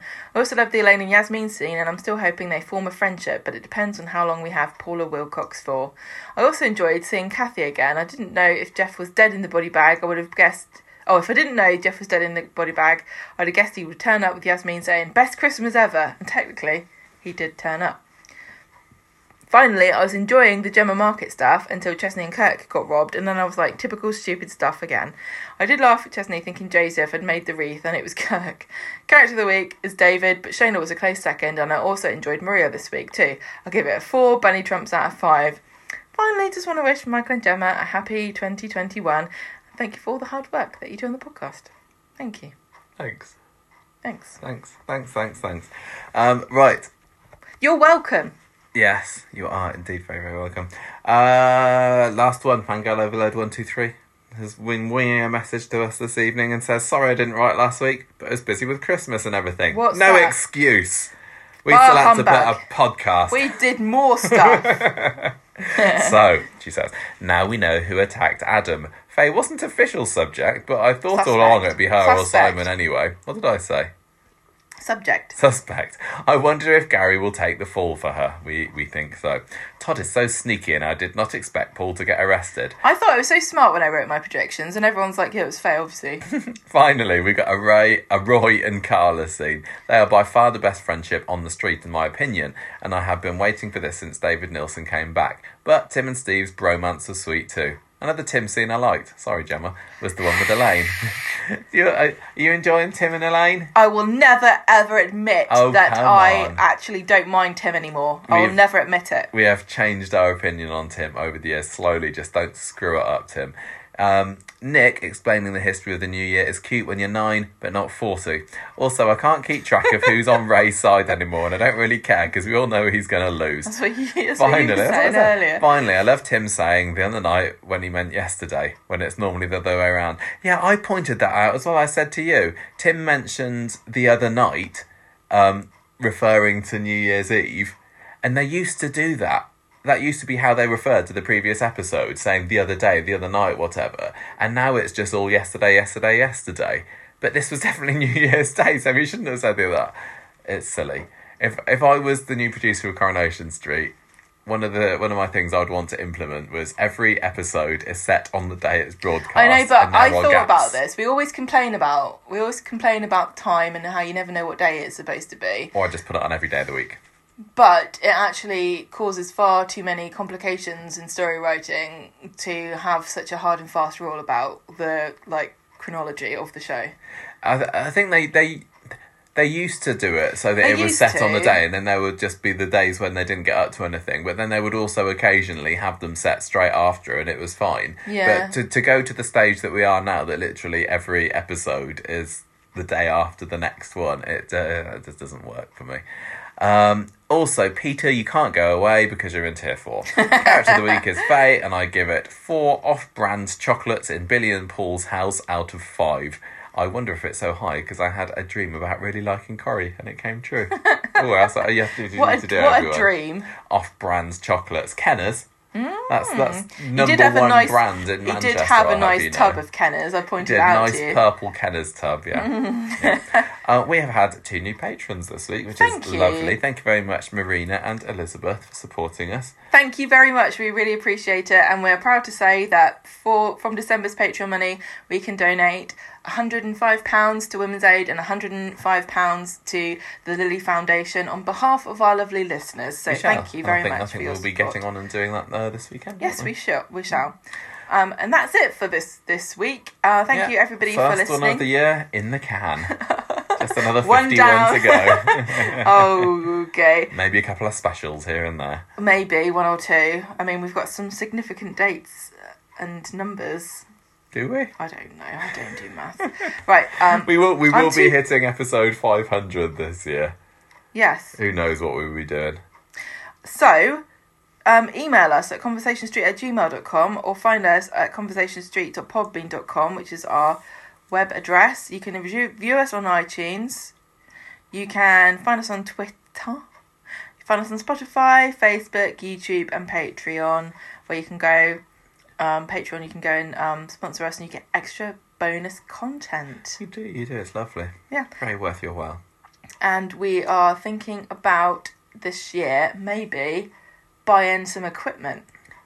Oh yeah, maybe. We were just talking before about getting some new electronic setup for our podcasting recording, so we're not just what I want to get, what I'm particularly keen to do, is to get one of those dancing sunflowers that reacts to the sound of your voice, so that we've got like a little cheering squad for everything we say as we're saying it. No, we do not want that. I do. Right, and that's I control the purse strings in this podcast, Joa. You definitely do. That's it. That's the end of this episode, and go and listen to the Conversation Street Awards if you haven't done that yet. It was great, and it's a little bit different this year. It's a bit different. In some ways, we have cut a lot out, but we're going to have it in the podcast another time. And in other ways, we have got something new that we haven't had in the Conversation Street Awards before. We're very So if honoured you're not and sure what that pleased is, to then, present to you a new experience in the world of Conversation Street Award ceremonies. It is. It's new. It's great. It's a new concept. It's the 9th year we've done it, so we've changed things up. What do you just a mean little it's bit, the but 9th year? Michael's explained why it's the 9th year to me. Right, that's the end. Can we go? Yes. Thank you everyone for Bye. listening. Have a nice day. Happy New Year. The music for this episode came from podcastthemes.com.